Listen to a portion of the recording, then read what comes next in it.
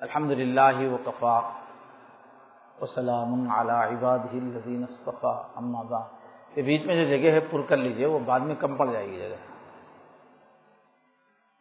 جو بھی دیکھے میرے سامنے ایک بالش دو بالش جگہ ہے، اس کو فل کر لیں.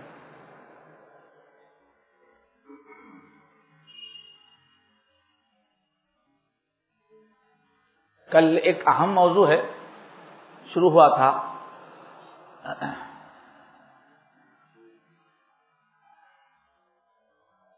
بھائی الحمدللہ اللہ کی توفیق سے دل کی پوری بصیرت کے ساتھ ہم لوگوں نے طے کیا ہے کہ وہ اپنا اللہ تعالیٰ سے سچا تعلق بنائیں گے. تو اس راستے کو پوری طرح سمجھ لینا چاہیے، پورے راستے کو سمجھ لینا چاہیے اور حضور کے طریقے پہ سمجھنا چاہیے سلوک کو، تاکہ ہم کسی کے سامنے بھی پوری قوت سے اللہ تک پہنچنے کا راستہ بتا سکیں. تو ہمارے حضرت پیر صاحب نے ماشاءاللہ قرآن و حدیث کی روشنی میں اللہ تک پہنچنے کا راستہ لکھا ہے، راہ ولایت قدم بقدم میں. تو کل کی بات تھوڑی سی شروع میں دہرانی پڑے گی تاکہ آپ کو سلسلہ کلام ذہن میں رہے گا تو یاد آئے گی بات. کل یہ بات اللہ تک پہنچنے کا طریقہ کیا ہے، اللہ سے سچا تعلق بنانے کا طریقہ کیا ہے. اللہ سے سچے تعلق کے بارے میں ہم کو قرآن پاک میں مختلف ایمان کا اور بندگی کا معیار ملتا ہے. جیسے اللہ تعالیٰ کو اس طرح سے آدمی پہچانے کہ شدید محبت ہو جائے، اور قرآن پاک میں ہم کو ملتا ہے کہ آدمی ہر وقت مجھے اللہ دیکھ رہے ہیں، اس کیفیت میں علم یعلم بان اللہ یرا ہوا معکم اینما کنتم، اللہ کی معیت کا احساس ہو. یہ ایمان کے حقائق ہے. اور جنت اور دوزخ کا دھیان پختہ ہو جائے اور تقوی آ جائے. ایک لفظ جو ہے حضرت مولانا سلیمان ندوی رحمۃ اللہ علیہ فرماتے ہیں، اگر نبی کریم صلی اللہ علیہ وسلم کی ساری تعلیمات کو، پورے آرڈرز کو کوئی ایک لفظ میں بولنا چاہے، اللہ کیا حکم دیتے ہیں، رسول کیا حکم دیتے ہیں، ایک لفظ میں بولنا چاہے تو وہ لفظ ہے تقوی. اس لیے شارٹ میں حضور کیا کرتے تھے ہر خطبے میں، اوصیکم ونفسی بتقوی اللہ. تو اللہ سے یہ تقوی والا تعلق، اللہ سے یہ شدید محبت والا تعلق. اور قرآن مجید کہتا ہے کہ میرے جو بندے ہیں وہ 24 گھنٹے میرے دھیان میں رہتے ہیں. یذکرون اللہ قیاما وقعودا وعلی جنوبہم رجال لا تلہیہم تجارۃ ولا بیع، ہر وقت میرے دھیان میں رہتے ہیں، کبھی میرے سے غافل نہیں ہوتے. اور ان کے سینے میں ایک نور ہوتا ہے، شرح صدر ان کو ہوتا ہے. او من کان میتا فاحییناہ وجعلنا له نورا یمشی بہ فی الناس. اور حدیث شریف میں جو ہے لفظ ملتا ہے ہم کو احسان، کہ تم ایسے نماز پڑھو جیسے، یا ایسے عبادت کرو جیسے تم اللہ کو دیکھ رہے ہو، اور اگرچہ تم نہیں دیکھ رہے ہو مگر اللہ تو دیکھ رہے ہیں. تو ایمان کی یہ کیفیت بنی رہے کہ جیسے ہم اللہ کو اپنے سامنے محسوس کر رہے ہیں. اس کو بولتے ہیں حضوری، ہر وقت اللہ کی محفل میں اپنے کو محسوس کرنا، حضوری والی کیفیت. جب دیکھو اللہ، مجھے اللہ کے ساتھ ہی ہوں میں، یہ کیفیت ہو جائے آدمی. یہ حدیث میں ہے تعلق ایسا. تو یہ سب چیزوں کو ملا کر حضوری کی کیفیت بھی ہو جائے، معیت کی کیفیت بھی ہو جائے، تقوی کی کیفیت بھی ہو جائے، شدید محبت کی بھی کیفیت ہو جائے، ہر وقت اللہ کے دھیان کی بھی کیفیت ہو جائے، ان سب کو ملا کر کہتے ہیں نسبت، اللہ سے سچا تعلق ہو جانا. سب چیزوں یہ نسبت کا حاصل کرنا دوزخ سے بچنے کے لیے لازم ہے، یہ کوئی نفل چیز نہیں ہے. سب کو صاحب نسبت ہونا ہے. اب یہ نسبت کیسے حاصل کی جائے، اس کے بارے میں کل عرض کیا گیا تھا کہ اللہ تعالیٰ نے ہم کو جو بنایا ہے، جسم ایک ہے، روح ایک ہے. روح تو اللہ کی محبت سے بھری ہوئی ہے اور اللہ تعالیٰ کی صفات جمال اس میں ہیں. روح میں پاکیزگی ہے، اللہ کی محبت ہے، شجاعت ہے، سخاوت ہے، طہارت ہے، ہر اچھی صفت ہماری روح میں ہے. اور پھر اللہ کی محبت اس میں رہنے کی وجہ سے ہمیشہ اس کو اللہ کی طرف کشش رہتی ہے ہماری روح کو. لیکن اللہ تعالیٰ نے ہم کو جسم میں ڈال کے بھیجا ہے اس دنیا میں. تو جسم جو ہے سڑی مٹی سے بنا ہوا ہے، اور جسم کی وجہ سے کئی خرابیاں ہمارے اندر پیدا ہوئی ہیں محدود دنیا میں رہنے کی وجہ سے، جسم کی وجہ سے. تو یہ جو جسم ہے، جسم کی ضروریات کا خیال کرنے والی، جسم کی ضروریات کو پوری کرنے والی ایک طاقت ہے، اس کا نام ہے نفس امارہ. نفس امارہ کا کام کیا ہے؟ ہمیں ایسا خواہشات، پاورفل خواہش، کھائیں گے جم کے بریانی کھائیں گے، اور کیا کھائیں گے؟ مندی کھائیں گے، وہ کھائیں گے، چکن 65 کھائیں گے، وہ کھائیں گے، پیئیں گے، یہ پیئیں گے، وہ مشروب پیئیں گے، کہیں گے. اچھی گاڑیاں ہونا، اچھے کپڑے ہونا، اچھی خوشبو ہونا، اور خوب بہترین گھر ہونا، شان شوکت ہونا، زندگی پوری مزے میں گزرنا، بابر بعیش کوش کے عالم دوبارہ نہیں. کھاؤ پیو انجوائے کرو. یہ ہمارا نفس بولتا ہے. خواہشات، مزے خواہشات. اخلاق اچھے ہونا، کردار اچھے ہونا، سخاوت ہونا، انسانیت کی فکر ہونا. چھوڑو صاحب بولتا نفس، کھائیں گے مزے میں نہیں بولتا، بڑے باتیں چھوڑو. سستی، مستی، پستی ہمارے نفس میں ہے، خالی مزے میں نہیں گے. تو اب نسبت کس کو بولتے ہیں؟ اللہ سے جڑ جانے کو بولتے ہیں. اور پھر ہماری منزل اللہ ہے، یہاں سے ہم کو جانا ہے، اللہ ہی کی طرف جانا ہے. تو اب ہم اللہ کیا ہیں؟ بلند ہیں، اللہ کی صفات بلند ہے. اللہ کی چاہت کو پوری کرنا ہو تو عادتیں بلند ہے، اونچائی کی طرف چڑھنا پڑتا ہے. تو ہماری روح تو ہم کو اونچا لے جانا چاہتی ہے، لیکن یہ جو جسم کو مینج کرنے والا نفس ہے، یہ ہم کو پکڑ کے نیچے رکھتا. کہاں جا رہے؟ ادھر آؤ، یہیں بٹھا کے رکھتا، دنیا میں ہی رہو، مزے میں رہو. اور اسی نفس کی وجہ سے ہمارے اندر بری صفات بھی، شہوت، خواہشات، اچھی خواہشات، بری خواہشات، اور ہرس اسی نفس کی وجہ سے، غصہ اسی نفس کی وجہ سے، خود غرضی اسی نفس کی وجہ سے ہے، تکبر، اکڑ خوں اسی نفس کی وجہ سے ہے. تو اس نفس کی وجہ سے ہی پوری برائیاں ہیں جو دوزخ میں لے جانے والی. اور یہی نفس ہم کو خواہشات میں لگائے رکھتا ہے، اللہ کے قریب ہونے نہیں دیتا، جنت میں لے جانے والی صفات پیدا کرنے نہیں دیتا. اور جب تک یہ نفس جو ہے، اس وقت تک ہم کبھی بھی صحیح معنی میں اللہ سے تعلق قائم کر ہی نہیں سکتے. پھر اس نفس کے سپورٹ کو واسطے بہت بڑا شیطان ہمارے ساتھ ہے، عدو مبین.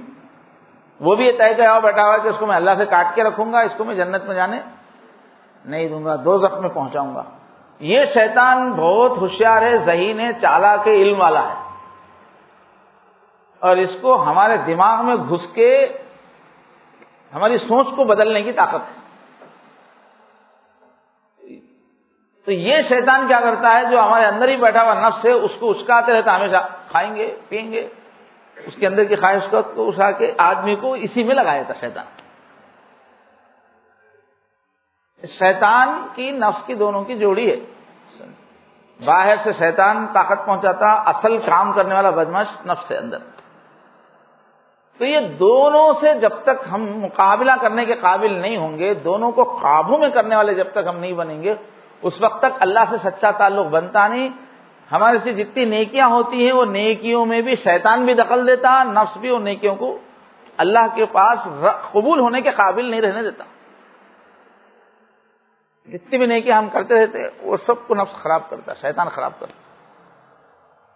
جب تک یہ دونوں سے چھٹکارا نہیں ہوگا، اس وقت تک اللہ سے صحیح تعلق قائم نہیں ہوگا. آخرت کی نجات کے قابل ہماری تیاری نہیں ہوگی، جنت کا داخلہ ہمارے لیے نہیں ہوگا، اللہ سے نسبت سچا تعلق قائم نہیں ہوگا. یہ دونوں جب تک. تو کل ایک بات کیا ہوئی تھی، اب اس نفس کو کس طرح جھکانا، جو رکاوٹ بنتا ہے نا، اس کو کس طرح سے ٹھیک کرنا. تو ہمارے پاس کیا ہے؟ دو چیزیں ہیں. ایک تو روح ہے، وہ روح کو نفس پکڑ کے بیٹھ گیا ہے، اڑنے نہیں دے رہا اس روح کو. روح کو آزاد کرنا ہے، اتنے پاور میں لانا ہے کہ وہ پھر اللہ کی طرف بڑھے، اس کے اندر بڑھنے کی صفت ہے. بڑھ کے اللہ تعالیٰ کی معرفت حاصل کر کے روح کے اندر پوری نیکیاں ہیں نا، جو اندر جو روح میں ہیں وہ نیکیاں پوری لائف میں باہر آ جانا. پریکٹیکل میں وہ پوری روح کے اندر کی خوبیاں زندگی میں ظاہر ہو جانا. تو روح کی تکمیل ہے، اسی سے جنت ملے گی. تو دو کام اب شریعت میں ہم غور کریں گے کہ یہ دو کام کرنے کے لیے کیا رہنمائی ہے، اس نفس کو ٹھیک کرنے کے لیے کیا چیزیں دی گئی ہیں، اور اس روح کو طاقتور بنانے کے لیے کیا چیزیں دی گئی ہیں. جیسے ہم نفس کی کشش سے آزاد ہو جاتے ہیں، اس کو کنٹرول میں کر لیتے ہیں، اور پھر روح کو طاقت دیتے ہیں، تو اب توجہ اللہ بن جاتی ہے روح کی، ہمیشہ اللہ کی یاد میں رہنا. اس کے اندر سے جو نیکیاں پھوٹتی ہیں اس کا طریقہ یہ ہے کہ پہلے روح متوجہ اللہ ہو جاتی ہے. 24 گھنٹے اللہ کا دھیان ہوتے ہی روح کے اندر پاور آنے سے اب اندر کی ایک ایک نیکی کھلتے چلی جاتی ہے روح میں. جو ہے جیسے پانی ڈالنے سے پتے آتے رہتے ہیں، ایسے ہی روح کو اللہ کی یاد کا جب کھانا ملتا ہے تو اندر سے سخاوت، شجاعت، اخلاق، ملنساری، وہ پوری صفات کھلتے رہتی روح. بیسیکلی کہ توجہ اللہ بننا اس کی، پھر روح جو ہے پنپتی ہے. اس کے لیے کیا ہے شریعت کے اندر؟ تو نفس کو دبانے کی تو 3 کل تذکرہ ہو گیا.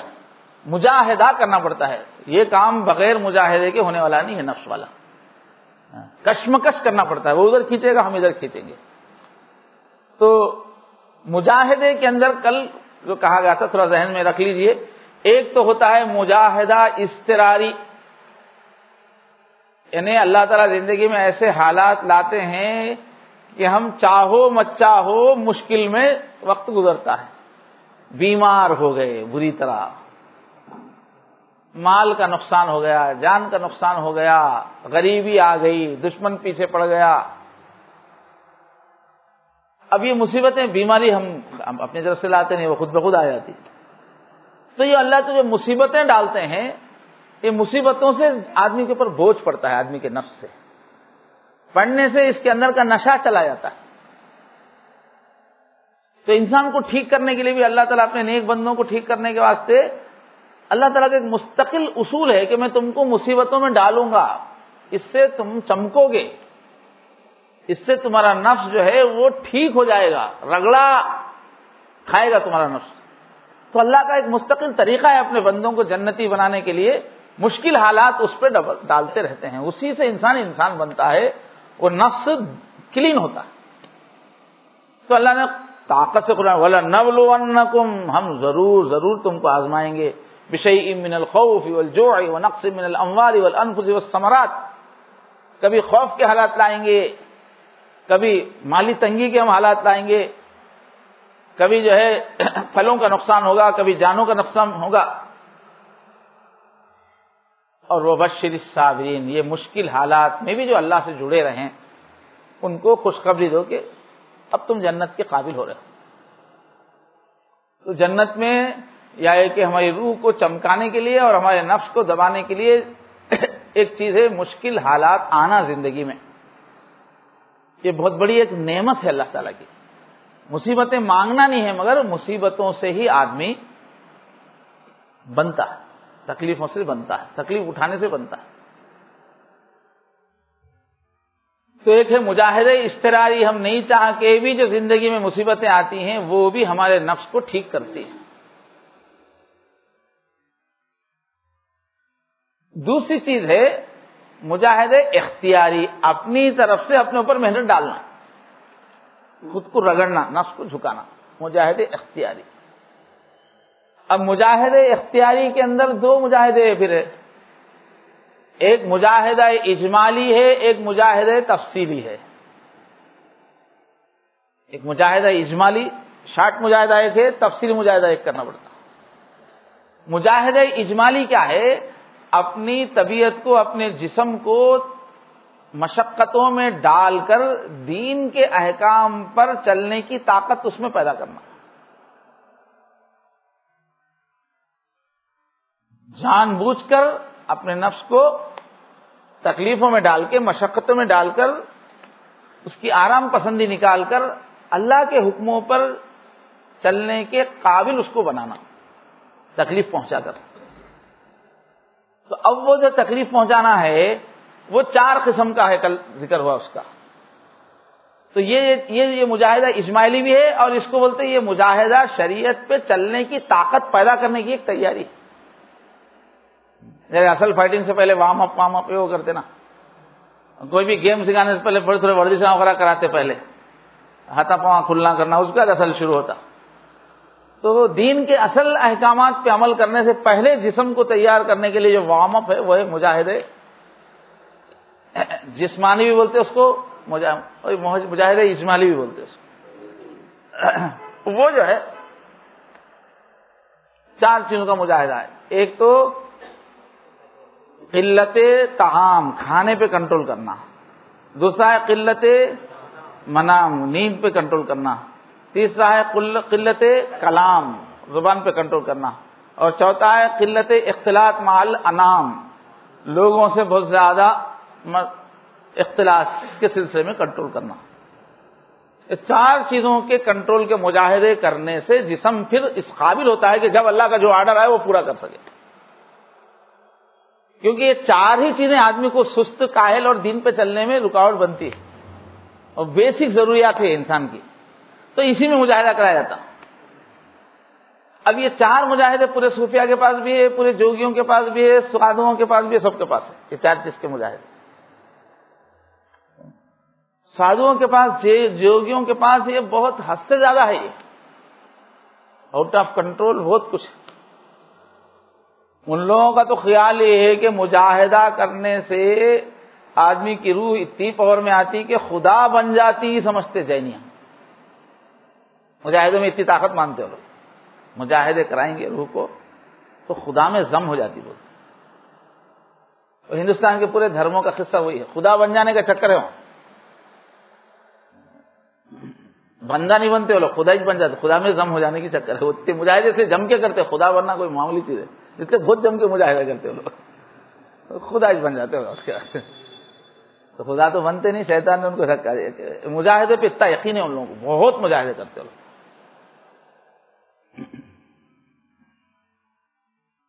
تو بہرحال یہ ہر قوم میں، ہر مذہب میں یہ 4 چیزوں کا مجاہدہ ہے، اور تجربہ ہے کہ یہ مجاہدے کرنے سے عجیب پاور پیدا ہوتا ہے انسان کی روح کے اندر، زبردست کمالات پیدا ہوتے۔ دنیا میں کئی علوم وجود میں آئے ہیں مجاہدوں سے، کئی سائنسز وجود میں آئے ہیں، ہر قوم کے پاس الگ الگ ہے۔ تو ہمارے پاس کیا ہے؟ اپنے کو سادھوؤں کی طرح تو بننا نہیں ہے، ہم کو کیا ہے؟ اب اس میں یہ مجاہدے کرنے والے ہوا پہ بھی چلتے، آگ میں بھی چلتے، پانی پہ بھی چلتے، اڑتے، وہ سب کرتے، سب مجاہدے کرنے والے کر سکتے۔ کوئی بھی مجاہدے کرے گا تو فورس آتے۔ اپنے کو کیا کرنا ہے؟ اللہ کا بندہ بننے کے واسطے مجاہدہ کرنا ہے، نہ اللہ بننا ہے نہ ہوا پہ اڑنا ہے۔ تو ہم کو حضور پاک صلی اللہ علیہ وسلم کی پیروی کرنا ہے۔ تو حضور کی شریعت میں بھی یہ پورے 4 چیزیں موجود ہیں، اعتدال کے ساتھ، بلکہ یہ پوری 4 چیزیں رمضان میں موجود ہے، جو رمضان تربیت کے لیے مہینہ ہے اس میں یہ 4 چیزیں موجود ہے، تو پورے دین میں بھی ہے۔ تو کم کھانے کے واسطے مشق کرانے کے لیے اللہ روزہ 30 دن تک، سال میں 30 دن بھوکا مار رہے اللہ تعالیٰ، بھوکا رکھ رہے، دن بھر بھوکا رکھ رہے، اتنا بڑا مجاہدہ کرا رہے، معمولی نہیں کرا رہے۔ ایک ہی ساتھ بھوکے بھی رہنا، پیاسے بھی رہنا ہے، دن بھر رہنا ہے، چاہے جو موسم ہو، چاہے جو علاقہ ہو، بہت بڑا مجاہدہ ہے۔ تو کھانے کی لائن سے روح پاور میں آئے، جسم نفس تزکیہ کرے، اس کے لیے ہم کو شریعت میں دیا گیا ہے روزہ۔ ایک تو رمضان کے روزے ہیں، پھر نفل روزے ہیں۔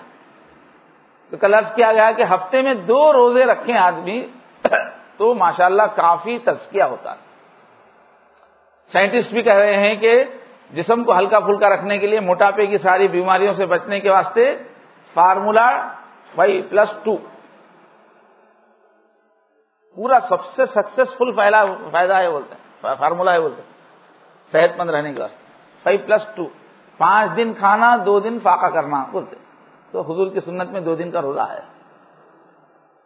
اس سے بھی کوئی اور مجاہدہ کرنا چاہے تو ہماری شریعت کے اندر 1 دن روزہ 1 دن چھوڑنے کا مجاہدے کی اجازت ہے شریعت میں.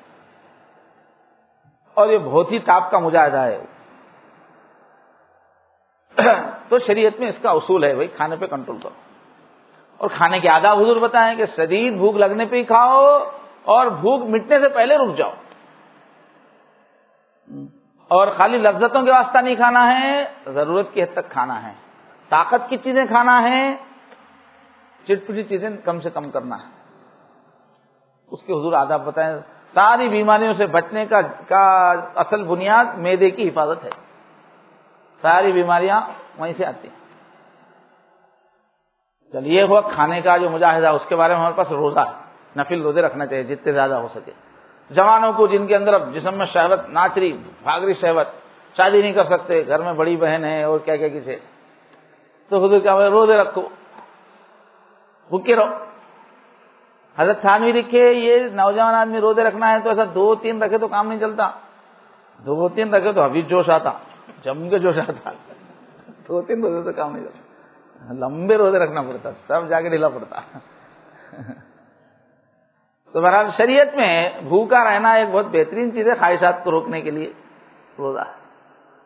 اس کے بعد جو ہے دوسرا مجاہدہ جو سارے مذہب والے کرتے ہیں, سارے صوفیہ کرتے ہیں, دوسرے مذاہب, وہ ہے سونا کم سونے سے ہی بہت کمالات پیدا ہوتے روح میں, روح بہت پاور میں آتی. دوسری قوموں میں بھی وہ بہت جاگنے کے مجاہدے. ہمارے پاس بھی رمضان ہے, رمضان میں رات میں تراویح ہے, پھر سحری ہے, مجاہدہ ہے جاگنے کا ہمارے پاس, وہ بھی مسنون ہے, وہ کر لینا ہمارے لیے کافی. عام دنوں میں تہجد پڑھیے, سونے سے پہلے کے اذکار پڑھیے, پھر رات میں میں عرض کیا نا, سونے سے پہلے کے اذکار ہی 3 پارے کے برابر ہے. سونے سے پہلے کے اذکار کر کے سوئیے, پھر اٹھنے کے بعد تہجد 1 منزل پڑھتے تھے حضور. پورے صحابہ کرام کا 7 دن میں قرآن تہجد میں ہوتا تھا. وہ 7 منزلیں جو ہے وہ صحابہ کی تہجد ہے. وہ تو ویسا آپ روزانہ پڑھیے تو آپ کی نیند خود بخود کم ہو جاتی. اور اللہ تعالیٰ مومنوں کی تعریف کریں کہ کانو قلیلا من اللیل ما یہجعون. اللہ قیامت میں بولیں گے آج ان کو جنت کیوں مل رہی ہے, یہ لوگ جاگنے کا مجاہدہ کرتے تھے. وہ قلت منام کے لوگ ہیں, اللہ تعالیٰ بولیں گے کانو قلیلا من اللیل ما یہجعون. ارے یہ بندے تو کم ہی بستر پہ نظر آتے تھے, پوری رات یہ لوگ جاگتے تھے عبادت میں. وبالاسحار هم یستغفرون. اور رات بھر عبادت کر کے بھی جب صبح ہوتی تھی تو روتے تھے, یا اللہ ہم کچھ بھی نہیں کیے. وبالاسحار هم یستغفرون. تو شریعت میں جاگنے کا مجاہدہ بھی ہے. جاگنے عبادت کی راتیں ہیں اس میں. تو بہرحال نیند کو کنٹرول کرنے کا بھی بہت دخل ہے. آج کتنے گناہ ہو رہے ہیں نیند کے سلسلے میں, سسٹم نہیں رہنے سے گناہ ہوتے. بلکہ اس زمانے میں جو دیر تک رات میں دیر سے سو کے صبح میں دیر تک جو سونے کا سسٹم ہے, اس سے دین پہ چلنے کی جان ہی نکل جاتی. صبح میں فجر میں اٹھنا ہی مشکل ہو جاتا. آج کل اگر کسی کو دین پہ چلنا ہے تو پہلے یہ پوچھنا رات میں کب سو رہے, پوچھنا صبح میں کب ہو رہا. وہاں آج کل دین پہ چلنے کے لیے وہاں سے اسٹارٹ کرنا پڑتا. تو بہرحال نیند کا مجاہدہ بہت ضروری ہے. اور چوتھا مجاہدہ کیا ہے, پبلک میں زیادہ کھو نہیں جانا. یہ بھی اس زمانے کا بہت بڑا فتنہ ہے. بولے کہ جو دیکھو پبلک میں کھویا رہے گا. انسان کو اوپر اٹھنے کے لیے, اس کی روح میں پاور آنے کے لیے تنہائی میں وقت گزارنا ضروری ہے. روزانہ شیء من الدلجہ, بولے حضور ارے کچھ تو اندھیرے سے فائدہ اٹھا. بولے رات کے اندھیرے سے. تنہائی سے آدمی میں حکمت پیدا ہوتی ہے, تنہائی سے عقل پختہ ہوتی ہے, تنہائی سے عبرت پیدا ہوتی ہے, تنہائی سے تقویٰ پیدا ہوتا ہے. خاموشی اور تنہائی سے. جتنے بھی امت میں انقلاب لانے والے آئے ہیں وہ لوگ کچھ مدت خلوتوں میں گزار کے ایک نیا نسخہ لے کے باہر آئے. ہمیں 1447 میں کچھ مدت خلوت میں رہے, پھر نکلے تو ایک نیا نسخہ لے کے آئے. امام غزالی ہے, مسجد کے مینارے میں جا کے مدت رہے, پھر نکل کے آئے تو پھر غزالی بن کے آئے. اس سے پہلے الگ تھے, اس کے بعد الگ. سعودی عرب کے جو بانی محمد بن عبد الوہاب ایک مدت تک مراقبے میں رہ کے نکل کے آئے تو ایک دعوت لے کے اٹھے. مراقبے سے آدمی خلوت سے نکلتا ہے تو ایک نیا پیغام لے کے نکلتا ہے. اللہ کے نبی صلی اللہ علیہ وسلم بھی غار حرا میں خلوت خلوت خلوت، اس کے بعد وہاں سے قرآن لے کے آئے. اتر کر حرا سے سوئے قوم آیا، ایک آواز میں سوتی، وہ بجلی کا کڑکا تھا یا صوت ہادی، عرب کی زمین جس نے ساری ہلا دی. اتنے مراقبے کیے، اتنا توجہ کرے کہ فرشتے کچھ اتار دیے اوپر سے نیچے. نسخہ لے کے آئے ہدایت کا. تو کوئی بھی کچھ پیغام والا بننا چاہتا ہے، کچھ گہرا انسان بنانا چاہتا ہے تو خاموشی میں رہنا زیادہ. خاموشی سے یہ قوت جمع ہوتی ہے اور ابھرتی ہے. دیندار بننے کے لیے تنہائی کی عبادتوں کا خاص حصہ ہے، تنہائی کی مناجات کا خاص حصہ ہے. تو بہرحال یہ کل کا بیان ہو گیا، اس میں اور آج بھی کچھ بہت کچھ مل گیا. تو نفس کے مجاہدے میں یہ جو مجاہدہ ابھی میں سنا ہے نا، یہ کون سا مجاہدہ ہے ہمارے نجیب صاحب؟ اس کا نام کیا ہے ابھی جو سنا ہے 4 مجاہدے؟ ہاں اس میں کیوں دیکھ رہے، نیچے کیوں دیکھ رہے؟ ہاں اختیاری میں بھی پھر قسمیں ہیں. ہاں اس کے 2 معنی ہیں. ہاں اجمالی بھی ہے اس کے معنی اور جسمانی بھی ہے نام ہے. اور یہ مجاہدہ اجمالی کا مقصد کیا ہوتا ہے؟ یہ مجاہدہ اصل مقصود نہیں ہوتا. یہ بھوکے رہنا، جاگنا کرنا، یہ اصل مقصود نہیں ہے. اس سے دین پر چلنے کا ول پاور پیدا کرنا مقصود ہے. اس لیے حضرت تھانوی لکھے کہ اللہ تعالیٰ اگر کسی کو ول پاور ایسا دیے ہیں کہ جہاں ناجائز چیز دیکھتے ہی رک جاتا ہے ماشاءاللہ، اور جہاں نیکی کی بات آئے تو کر ڈالتا ہے، تو ایسے آدمی کو یہ مجاہدے کی ضرورت نہیں ہے. اصل بھوکا پیدا رہنا اصل نہیں ہے، دین پہ چلنے کے لیے ہے سب. اگر کسی کے اندر ہے یہ تو بالکل یہ سب مجاہدے کرنے کی ضرورت نہیں ہے. مگر پھر بولتے ہیں حضرت کہ ایسا اکثر نہیں ہوتا. ایسا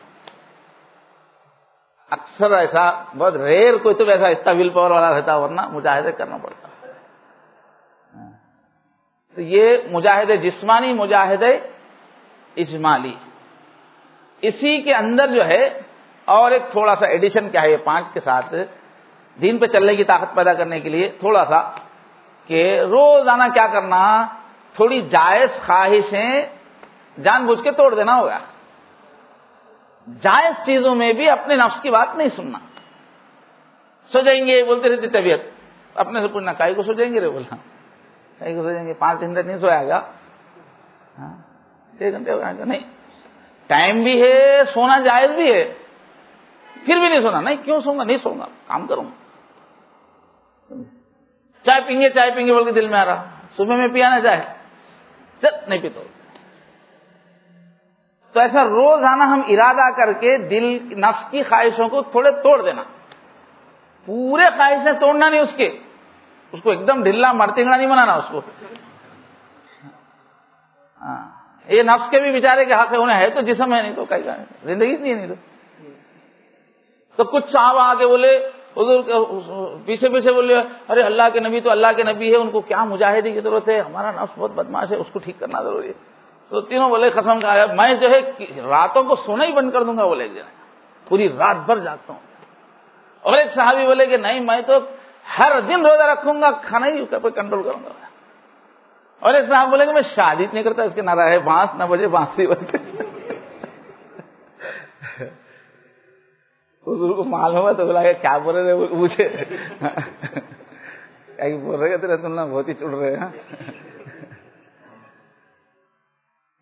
انا اعلمکم باللہ واتقاکم، اللہ کو میں تم سب سے زیادہ اچھا جانتا ہوں کیسا راضی کرنا، اور تم سے زیادہ میں اللہ سے ڈرتا ہوں. میں اس کے باوجود میں رات میں تھوڑی دیر جاگتا ہوں، تھوڑی دیر سوتا بھی ہوں. تم پوری رات جاگتا بول رہے ایسا کہتا ہوں. میں رات میں تھوڑی دیر سوتا بھی ہوں، تھوڑی دیر جاگتا بھی ہوں، اور میں کسی دن روزہ رکھتا بھی ہوں، کسی دن چھوڑتا بھی ہوں. میں اصوم تو ہر روز افطار کرتا ہوں. اور شادی کرنا میری پورے نبیوں کی سنت ہے. لا رہبانیت فی الاسلام، اسلام میں یہ گھر دار سب چھوڑ کے خالی اللہ اللہ ہو جا کے جنگلوں میں بیٹھنا نہیں ہے بولے حضور. تو بہرحال کہاں سے بات نکلی ہے؟ ہاں صاحب، تو نفس کے بھی کچھ حق ہے بولنے کو، جا کے بولا.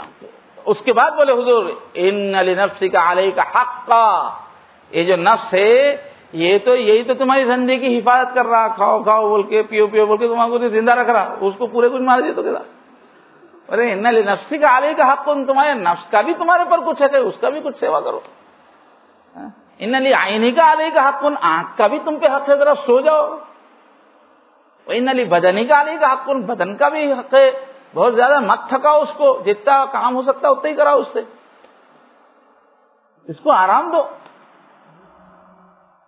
تو بہرحال نفس کو ختم کرنا نہیں ہے, نفس کو ختم کرے تو اپن جنت پہ جا ہی نہیں سکتے, لے جانے والی سواری جو ہے. ڈائریکٹ روح کو اللہ تعالیٰ دنیا میں لائے اور وہاں سے ہی جمپ کرا دیتے تھے جنت میں, ویسا نہیں ہوتا. بولے اللہ تعالیٰ بیچ میں نفس کی سواری ہونا پڑتا, نفس لے کے جاتا روح کو جنت میں. نفس کو ختم کر دے تو کیسا؟ نفس رکھنا ہے, رکھ کے اس کو مطمئنہ بنانا ہے. تو بہرحال یہ کیا کرنا ہے, ایڈیشن کیا بولا میں, مجاہدہ جسمانی میں شریعت روزانہ تھوڑی خواہشیں توڑ دینا, تھوڑی پوری کرنا. ہاں, پورے خواہشیں چھوڑ دینا, تھوڑی پوری کرنا, تھوڑے توڑتے رہنا. یہ کیا ہوا, مجاہدہ جسمانی ہے, اجمالی ہے. اور ایک مجاہدہ تفصیلی ہے. وہ کیا ہے, قرآن حدیث سے معلوم ہوتا ہے کہ نفس کے اندر کیا ہے, شہوت ہے, حرص ہے, کینہ ہے, بغض ہے, خود پسندی ہے, ایسے کچھ بیماریاں ہیں. اس میں سے ایک ایک بیماری کو ٹارگٹ کر کے اس کو نکالنا اپنے اندر سے, اس کے طریقے حدیث شریف میں. تو زبان کے کیسا کنٹرول کرنا, نسخے ہے. غیبت سے کیسا بچنا, دوسروں کی دل آزاری سے بچنے کی کتنی اہمیت ہے, دوسروں کی آبرو ریزی سے بچنے کی کتنی اہمیت ہے. اور پھر حرص اپنے اندر سے کیسا نکالیں گے, نکالنا. یہ اس کے اندر کی جو بیماریاں ہیں, یہ جتنی بیماریاں ہیں ان سب کو نکالنا ہے. تو اللہ والوں کے پاس کیا ہے, ایک فہرست ہے, 10 صفات محمودہ ہے, 10 صفات مذمومہ ہے. 10 چیزیں اچھی ہیں جو اپنے اندر لانا ہے, 10 چیزیں ایسی ہیں جو ہمارے اندر سے نکالنا ہے. تو یہ لانا, یہ لے جانا, اس محنت کو بولتے مجاہدہ تفصیلی. لانے کی چیزیں لانا, اندر نکالنے کی چیزیں نکالنا, یہ ہے مجاہدہ تفصیلی.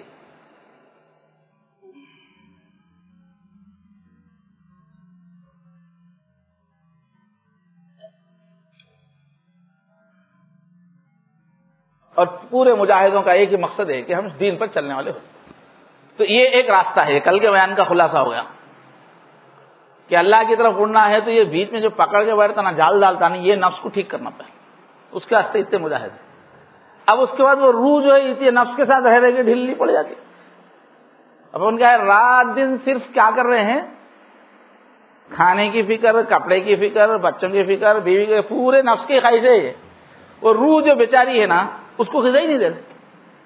تو ہم لوگوں کی روح کمزور بھی ہو کے رہتی ہے اور گدلی بھی ہو جاتی ہے. اس کے اندر رہنے سے اس کے اندر میل بھی آ جاتا, اس کی صلاحیتیں کند ہو جاتی. تو اب روح کو کلین کر کے پھونک کے اڑانا رہتا, اللہ سے ملنا ہے تو نسبت قائم کرنا. تو روح کی ایک محنت ہے.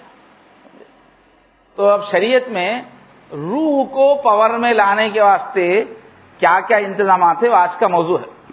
روح کی تقویت کے واسطے شریعت میں 3 چیزیں ہیں. ایک ہے زبانی ذکر, لسانی ذکر. دوسرا ہے دل کا ذکر. اور چوتھا ہے وہ اعمال جو عمل ہے دیکھنے میں مگر حقیقت میں بھی ذکر ہے, عمل کی شکل میں ذکر.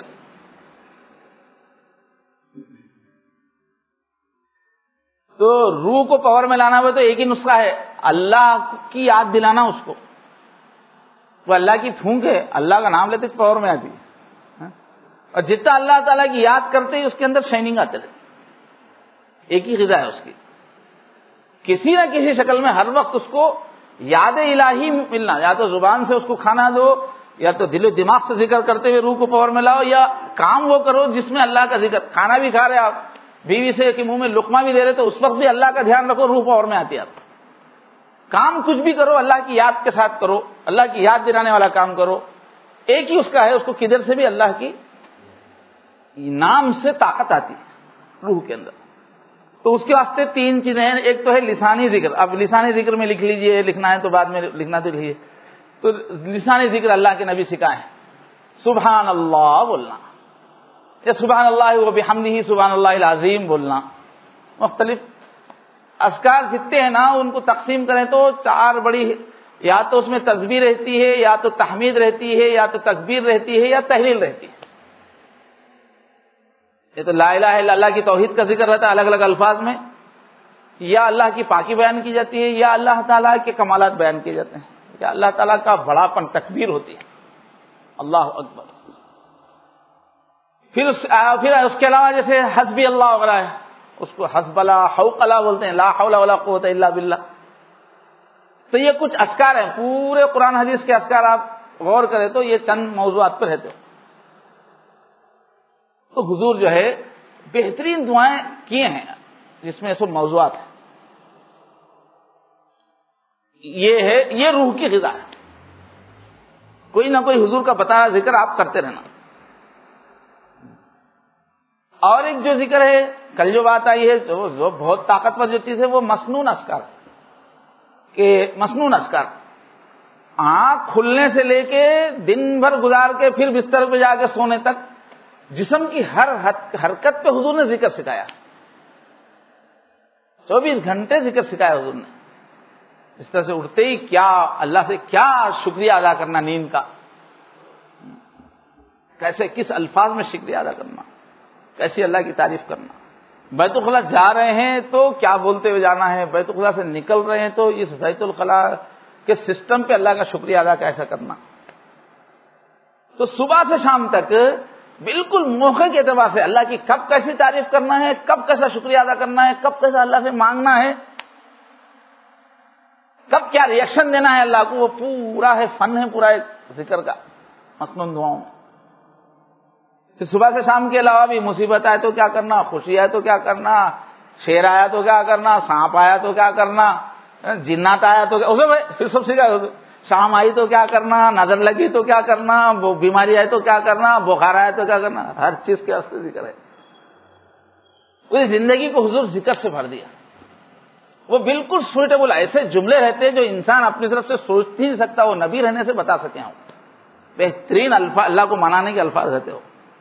تو مسنون اس اذکار بہت زبردست ذریعہ ہے اس روح کو پاور میں لانے کا. اس پوری روح کو پاور میں لانے کے واسطے مین چیز کیا ہے بولا میں, اس کو اور ذرا آپ کلیئر کریں تو روح توجہ اللہ, توجہ اللہ سے ہی روح چمکتی ہے اور پوری زندگی کا تزکیہ ہوتا ہے. کہ بندہ دنیا میں رہتے ہوئے بھی, خواہشات میں رہتے ہوئے بھی, کاموں میں رہتے ہوئے بھی اس کی توجہ اللہ کی طرف رہے, اس سے روح پاور میں آتی ہے, اس سے پورے کمالات پیدا ہوتے ہیں. اس توجہ اللہ کو پیدا کرنے کے لیے زبان کا بھی ذکر ہے, پھر دل کا بھی ذکر ہے, پھر اعمال کا بھی ذکر ہے. تو بہرحال اب یہ جو لسانی ذکر میں کیا کیا ہے, نمبر 1 میں تسبیح, تحلیل, مسنون اذکار ہے, پھر اسی میں استغفار بھی اسی میں آتا, درود شریف پڑھنا بھی اسی میں آتا, مطلب کہ پورے معمولات ہے یہ پڑھنے والے اذکار. دوسرے نمبر پہ اس میں لسانی ذکر میں موقع پر مسنون دعائیں پڑھنا. تیسرے نمبر پہ مگر ہے حقیقت میں سب سے پہلا نمبر ہے قرآن کی تلاوت. قرآن کی تلاوت روح کو اڑاتا. قرآن روح کی سب سے پاورفل ہائی ڈوز جو ہے وہ قرآن ہے, سب سے ہائی ڈوز قرآن ہے, کیونکہ وہ جو اصل مرکز ہے, سینٹر اللہ کا کلام ہے, ان میں سے نکلا ہے. پہاڑ پہ تجلی ہو تو پہاڑ جل گیا ہے. قرآن بہت ہی پاورفل ہے, ہائی ڈوز ایک دم, بہت ہی پاورفل نور ہے قرآن. اس لیے جو ہم لوگ شروع میں جو پڑھتے نا ان کو نہیں کھلتا ہو. روح کا قرآن مجید کا پاور لے سکنا بولے تو پورا تزکیہ ہونے کے بعد قرآن مجید کا نور روح کا غذا بنتا, اس سے پہلے اتنا نہیں بنتا. اس لیے اولیاء اللہ کیا کرتے ہیں کہ پورے تزکیے کی پوری محنتیں ہونے کے بعد جب روح آخری درجے میں پیور ہو جاتی ہے, پاورفل ہو جاتی ہے, اس وقت پورے اذکار چھوڑ دیتے, سب چھوڑ دیتے, خالی قرآن لے کے بیٹھ جاتے. ہوگا قرآن سے کم میں پھر ان کو تسلی نہیں ہوتی. 24 گھنٹے قرآن, بہت ہی اونچا غذا ملتی ہے اس سے. تو بتا تلاوت قرآن ہے. اب جو ہے صحابہ کرام جو ہے یہ قرآن ہاتھ میں لے کے، تو وہاں تھا ہی نہیں قرآن ہاتھ میں، کہیں پتے پہ کہ کاغذ پہ تھا، یہ دیکھ کے قرآن پڑھنے کا تو سسٹم ہی نہیں تھا صحابہ میں، حفاظت کے واسطے رکھ لیتے تھے، یاد کرنے کے واسطے رکھ لیتے تھے یہاں۔ قرآن پڑھنے کا جو صحابہ کا جو انداز ہے وہ نفل میں قرآن پڑھنے کا تھا، راتوں میں تہجد کا یہی کام تھا، پورے صحابہ پورا قرآن رات میں پڑھتے تھے، اور معمول یہی تھا کہ 7 دن میں ہر صحابی عام طور پہ قرآن ختم کرتے تھے، اسی کو منزلیں بنایا گیا۔ تو قرآن پڑھنے کا جو اصل انداز ہے میرے دوستو، وہ ہے تہجد میں پڑھنا لمبا لمبا قرآن۔ اس کے واسطے ہمارے ہر ساتھی کیا کرنا، کچھ بڑے سورے جو سورہ یاسین ہے، سورہ واقعہ ہے، سورہ الف لام میم سجدہ ہے، سورہ ملک ہے، کچھ سورے اچھی طرح زبانی یاد کر کے، ذرا قاریوں سے ٹھیک کر لے کے، تھوڑا اس کا ترجمہ بار بار مفتی تقی عثمانی صاحب کا ترجمہ لے بار بار پڑھ کے اتنے مانوس ہو جانا کہ جب ہم پڑھ رہے ہو تو ہمارے اوپر اثر ہو رہا۔ اتنا تو ہر ہمارے ساتھی کو تعلیم یافتہ لوگوں کو کرنا چاہیے کہ قرآن سمجھتے ہوئے، کیفیت لیتے ہوئے تنہائیوں میں پڑھیں اللہ کے سامنے۔ دوبارہ قرآن پڑھنا خاص طور پہ نوافل میں، تہجد میں۔ اس کے بعد ہے کائی کا، یہ 4 نمبر بولنے والا ہوں میں، کائی کا 4 نمبر ہے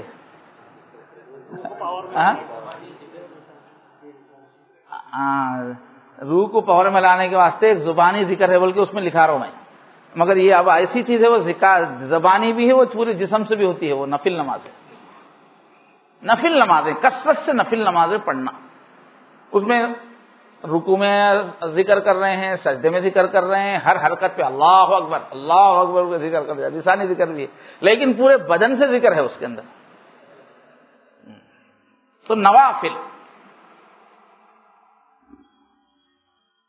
اور اسی میں ایک چیز ہے تنہائی کی دعائیں، حضور کی جو الگ الگ دعائیں ہیں، انی انا عبدک وابن عبدک وابن امتک ناصیتی بیدک ماض فی حکمک عدل فی قضاؤک ملک السماوات والارض قیوم السماوات والارض۔ وہ جو حضور جو دعائیں کرتے تھے نا، وہ ایسی زبردست دعائیں ہیں، اللہ تعالیٰ کی یاد اندر اتر جاتی۔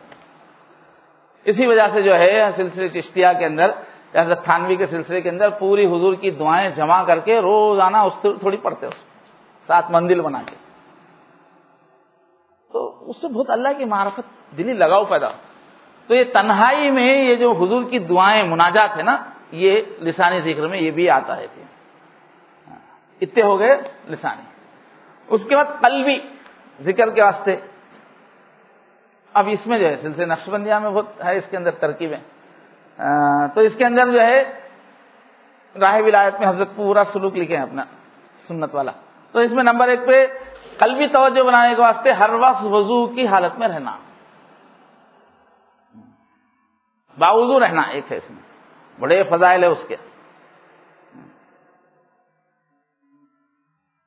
اور یہ تو وضو تو کیا ہوا، جسم کی پاکی ہوئی، ایک ہے دل کو بھی پاک بنانا، تو اس کے واسطے توبہ کرنا، سچی توبہ۔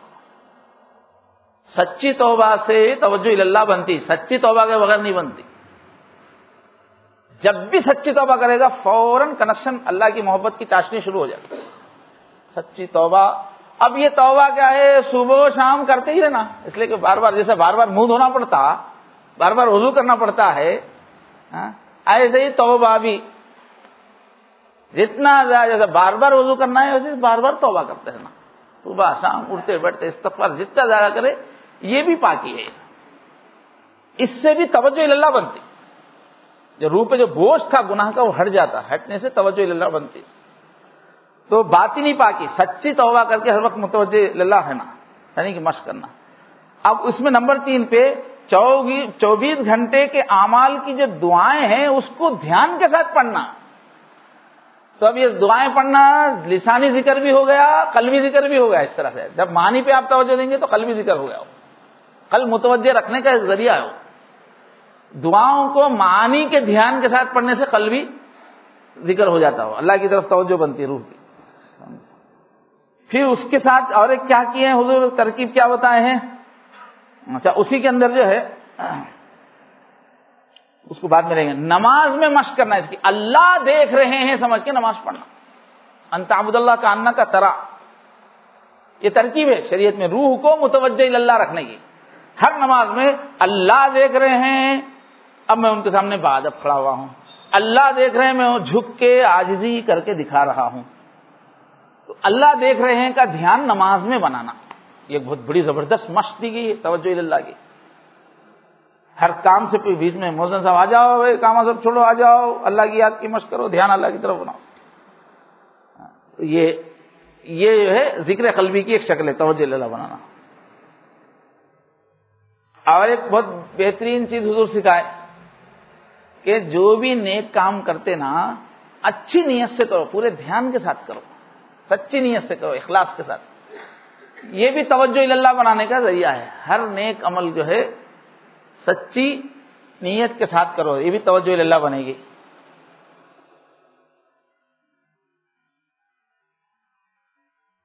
اس کے بعد اور ایک کیا بولے، نیک عمل نہیں ہے وہ خالی اپنی ضرورت کی چیز ہے. کھانا کھانے کو دل بول رہا، اب کھانا کھا رہے مست بریانی، اعلیٰ درجے کی قسم کی بریانی کھا رہے، اپنی ضرورت ہے. میوے کھا رہے، پھل کھا رہے، اپنی ضرورت ہے. بہترین اچھے ٹیلر سے اچھا نفیس کپڑا سلا کے پہن رہے، اپنی ضرورت ہے، اپنے جسم کی ضرورت ہے. یہ جتنے جائز کام ہیں، یہ جائز کاموں کو بھی توجہ اللہ کا ذریعہ بنا دینا. جائز مباح کاموں کو اچھی نیت سے کرنا، اس میں اچھی نیت اللہ کی اطاعت کی نیت کر لینا، یہ بھی توجہ اللہ کا سبب ہے.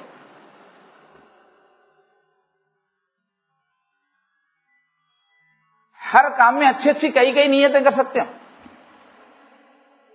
تو بہرحال حضرت مستقل باب بانے ہیں اس کے اندر راہ ولایت میں.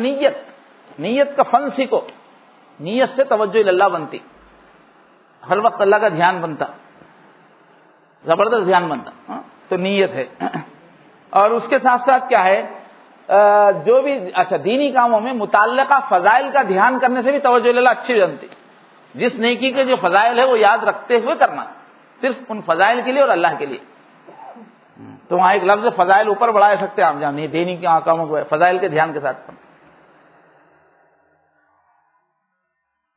اس میں اور ایک چیز جو اہل اللہ کے پاس استعمال ہوتی ہے توجہ اللہ بنانے کے واسطے، قرآن اور حدیث کی وہ آیتیں، وہ مضامین جس سے آدمی کی کوئی نہ کوئی بری عادت چلی جاتی ہے، غفلت چلی جاتی ہے، یا کوئی ایک اچھی عادت جو ڈیولپ ہوتی ہے، وہ مضامین اکیلے میں بیٹھ کے اس کا دھیان کرنا. اس کو بولتے ہیں مراقبات. مختلف مراقبے ہیں، ہر سلسلے میں ہیں. جیسے مراقبہ موت کرواتے ہیں کہ شام میں روزانہ سونے سے پہلے موت کا مراقبہ کرو بولتے ہیں. قرآن مجید میں بھی اللہ تعالیٰ فرما رہے ہیں موت کا مراقبہ کرنے کے واسطے. کلا، سین کھینچے اس کا اللہ تعالیٰ موت کا سین، یہ سوچو رہے بول رہے. کلا اذا بلغت التراقی وقیل من راق وظن انه الفراق والتفت الساق بالساق الى ربك يومئذ المساق. جب آدمی کی جان جاتی رہتی ہے، جب آزو بازو بیٹھنے والے عورتیں پہچان لیتے، رونا شروع کر دیتے، بڈھے عورتیں، کہیں کو رونے کی اچھے چلے نہیں، ہمارے خاندان میں مارتے سے پہلے ایسے کرتے ہوتے، یہ ان کے انداز بتا رہا ہے مر جانے والے ابھی ٹھیک نہیں ہوتے. بولتے ابھی اچھے نہیں تھے، اب کیا کرو، ڈاکٹر تک چھوڑو جی، یاسین پڑھنے والا بلاؤ. جب علاج سے مایوس ہو جاتے ہیں، جب کوئی پھونکنے والا ہے کیا، وہ پھونکنے پہ آ جاتے ہیں، اس لیے مجبور ہو جاتے ہیں. وہ سین یاد دلا دیکھو کہتے بے بس ہو جاتے ہو تم لوگ. والتفت الساق بالساق، جانے والے ایڑیاں رگڑتے رہتے، اب جان نکل رہی، پاؤں میں سے جان نکل رہی، وہ سین یاد دلا رہتا دیکھو کیسا مرو گے. والتفت وظن انه الفراق، اور عورتوں کو یقین ہو جاتا ہے، چیخنا شروع کرتے، گئے اب تو جدائی کا وقت آ گیا. وہ سین اللہ تعالیٰ یاد کرو بولے. تو اللہ والے بھی کیا کرتے ہیں، بیٹھ کے مراقبہ موت کرو بولتے ہیں. بیماری، آخری بیماری آ گئی، کتنے دن پلنگ پہ پڑ گئے، اٹھنے کو ڈاکٹر بھی ہاتھ اٹھا دیا، اس کے بعد جو ہے اب کیسا بھی مرنے والے بول کے بیٹی باہر سے آ گئی، بیٹے آ گئے، اب ہونا کر لیے کیا کیا، ابو جان کا بھروسہ نہیں، وہ سب آ گئے. تو اپنا وہ سین سوچنا جو کیا ہونے والا ہے، سمجھے. اس کا آخری سین بھی سوچنا، اس کا فرشتہ آیا لے کے جا رہا میرے کو، سوچنا. اس کا پورے محلے میں مائک سے اعلان ہو رہا، فلاں صاحب مر گئے، فلاں صاحب مر گئے، میرے نام کا اعلان ہو رہا، کو سوچنا. پورے لوگ آ رہے ہیں، کون کون آتے ہوں گے وہ سب سوچنا، اپنے تعلقات والے حمید صاحب بھی آتے ہوں گے، مجید صاحب بھی آتے ہوں گے. تو وہ آگے اب گھر میں بیچ میں جو ہے میری لاش پڑی ہوئی ہے. ایسی کہ ادھر سے عورتوں کو بھی راستہ بنا کے رکھے، ادھر مردوں کو راستہ بنا کے رکھے. پردے کا انتظام دیکھ سکتے کیسا پڑھ کے رہے، کیسے دکھیں گے ہمارا سین بول کے سوچنا. اس کے بعد چلو آگے، اب نہلانے والے آ گئے، نہلا دیے. اب جنازہ نکل رہا، سرما ورما سب لگا دیا. عورتوں ایک دم چیخ کے رونا شروع کر دیے. اس کے بعد کندھا دے کے لے کے جا رہے، پورا سین سجنا قبر میں لے جا کے ڈالنے تک سو پھر ہاتھ جھاڑ کے چلے جا رہے تھے. اس کے بعد ملک الموت آ رہے کہ ہے ڈینجر سگنل میں. تو پورا سین سوچنا. تو یہ ایک تربیت کا ذریعہ. یہ بھی کیا ہے؟ یہ توجہ اللہ کا طریقہ ہے. ایسے حشر کے میدان کو سوچنا، جنت کی تفصیل کو سوچنا، دوزخ کی تفصیل کو سوچنا. یہ سب کیا ہے؟ یہ روح کو اللہ کی پاور میں لانے کے طریقے ہیں. سب جسم کو فیل کر دے کے روح کو پاور میں ایکشن میں لانے کے، عمل میں لانے کے واسطے سب طریقے ہیں. اور جیسے اللہ دیکھ رہے ہیں بول کے دھیان ہے، اس کا دھیان بناتے رہنا. تو یہ جو ہے کچھ شکلیں ہیں. ایک آئی کی شکلیں ہیں ذکر قلبی کی، توجہ اللہ بنانے کی روح.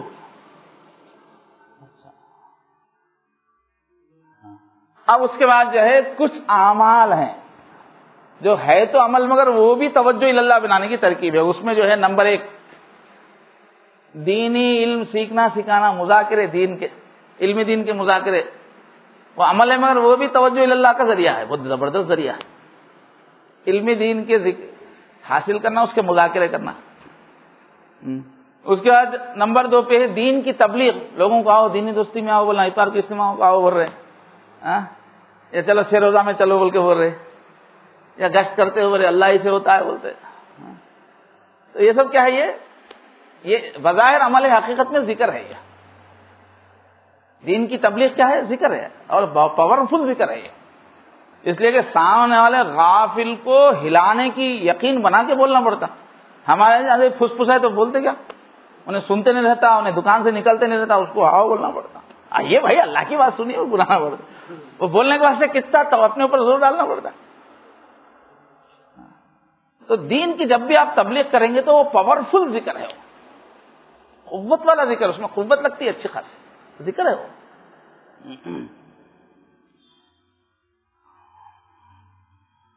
ایسے ہی جو ہے تمام کاموں میں حلال حرام کا خیال کرنا بھی ذکر ہے. کون سا حلال ہے کون سا خیال، وہ بھی ذکر ہے وہ.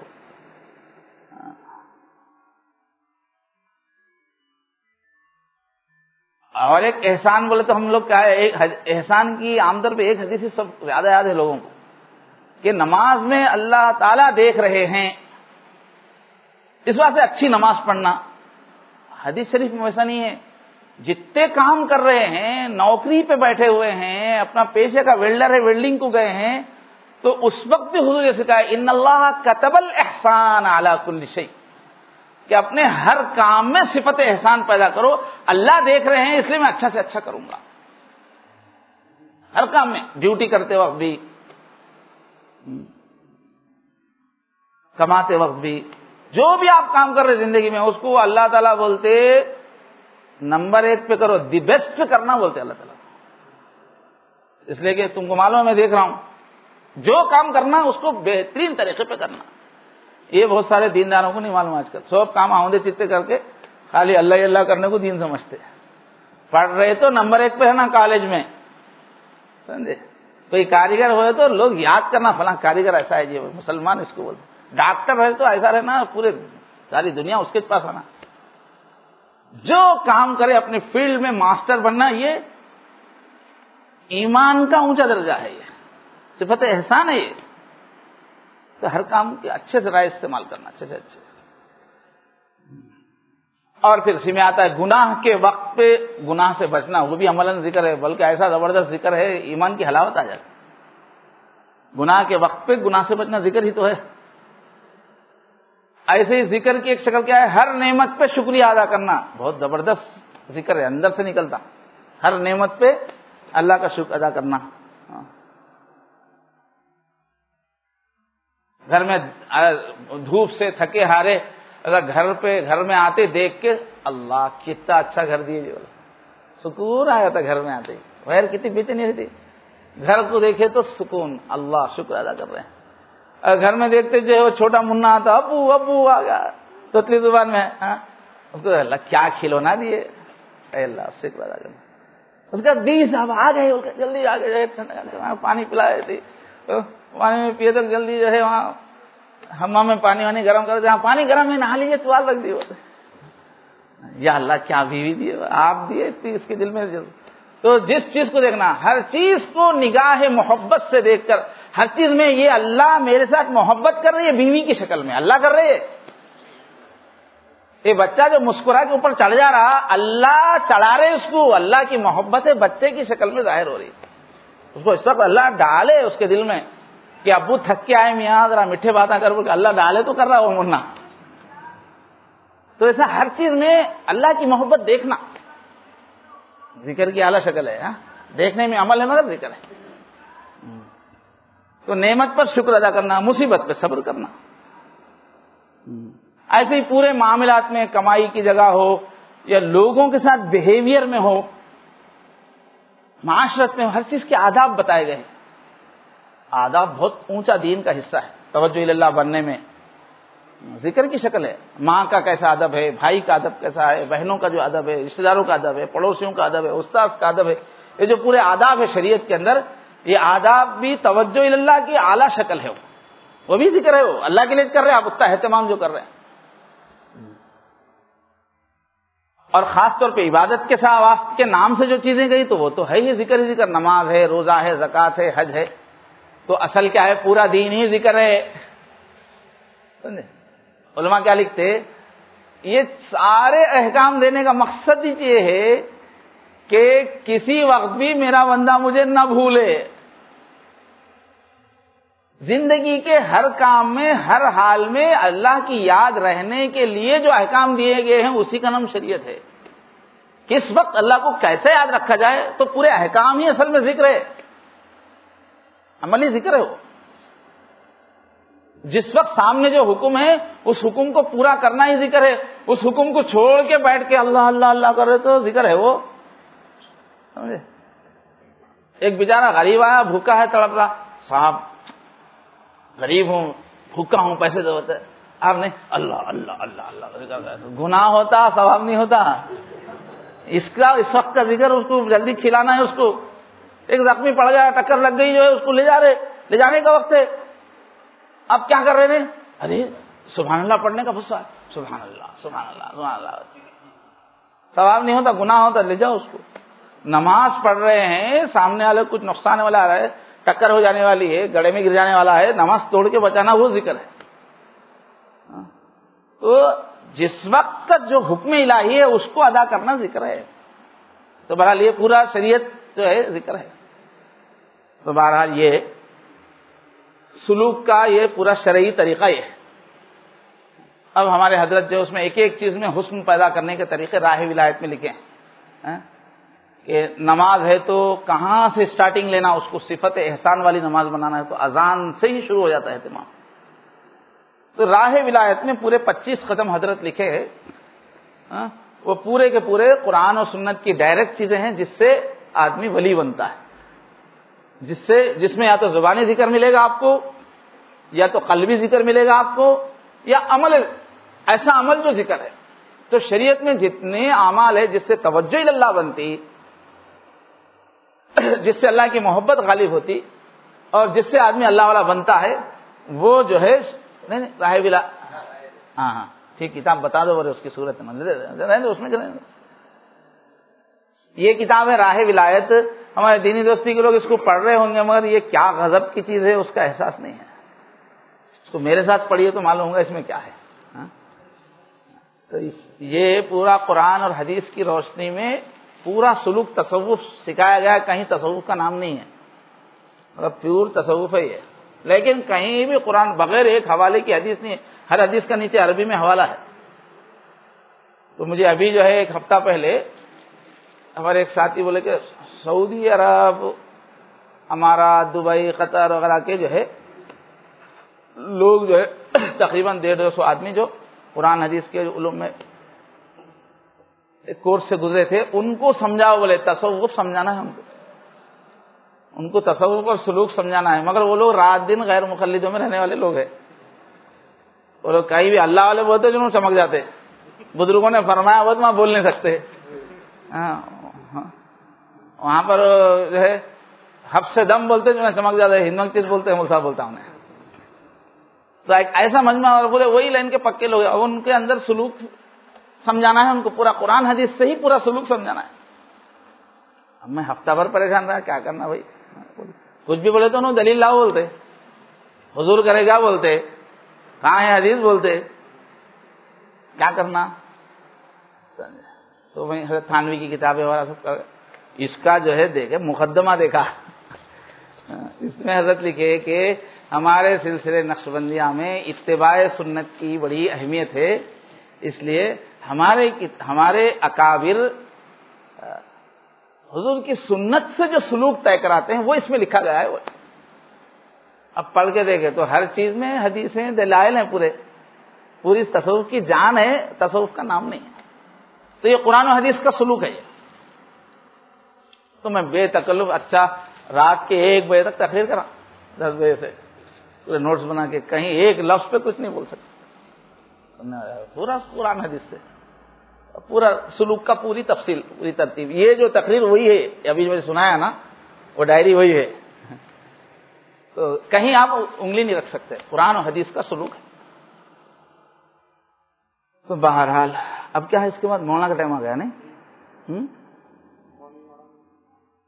چلو پھر میں جا کے آؤں، کہ آپ کا نمبر ہے میرے بات، آپ کو بتایا نہیں، اب آپ کا بیان ہے، مگر اس سے پہلے جو ہے تھوڑا اور ایک میں چھوٹا، اتنی دیر جو ہے آپ کو ذرا دماغ کو تھکا دیا نا، تھوڑی دیر خوش کر دیں گے بول کے ارادہ ہے، تھوڑی دیر ذرا خوش بھی کریں گے بول کے ارادہ ہے۔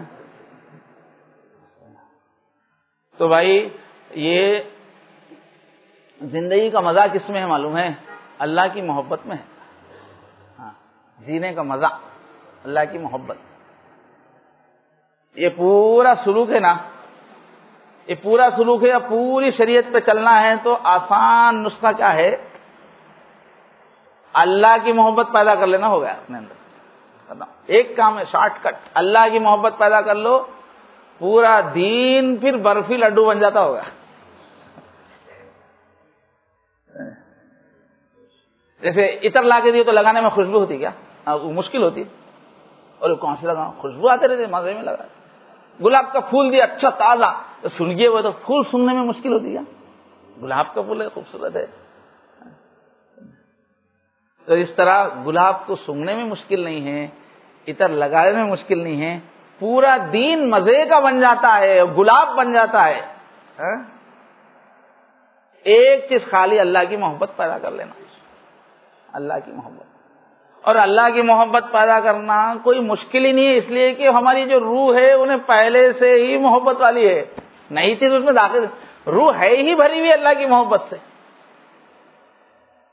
ہمارا وجود ہی اللہ کی محبت سے بنا ہے بھائی، ہماری روح میں بھر کے محبت، خالی اوپر تھوڑا سا دھول آگے پڑ گئی ہے، دھول ہٹاتے انہیں ایسا جاگتی روح ہماری، جب روح کے اندر اللہ کی محبت آئی تو سب آسانی، جتنے اعمال پڑے سب آسان ہو جاتے،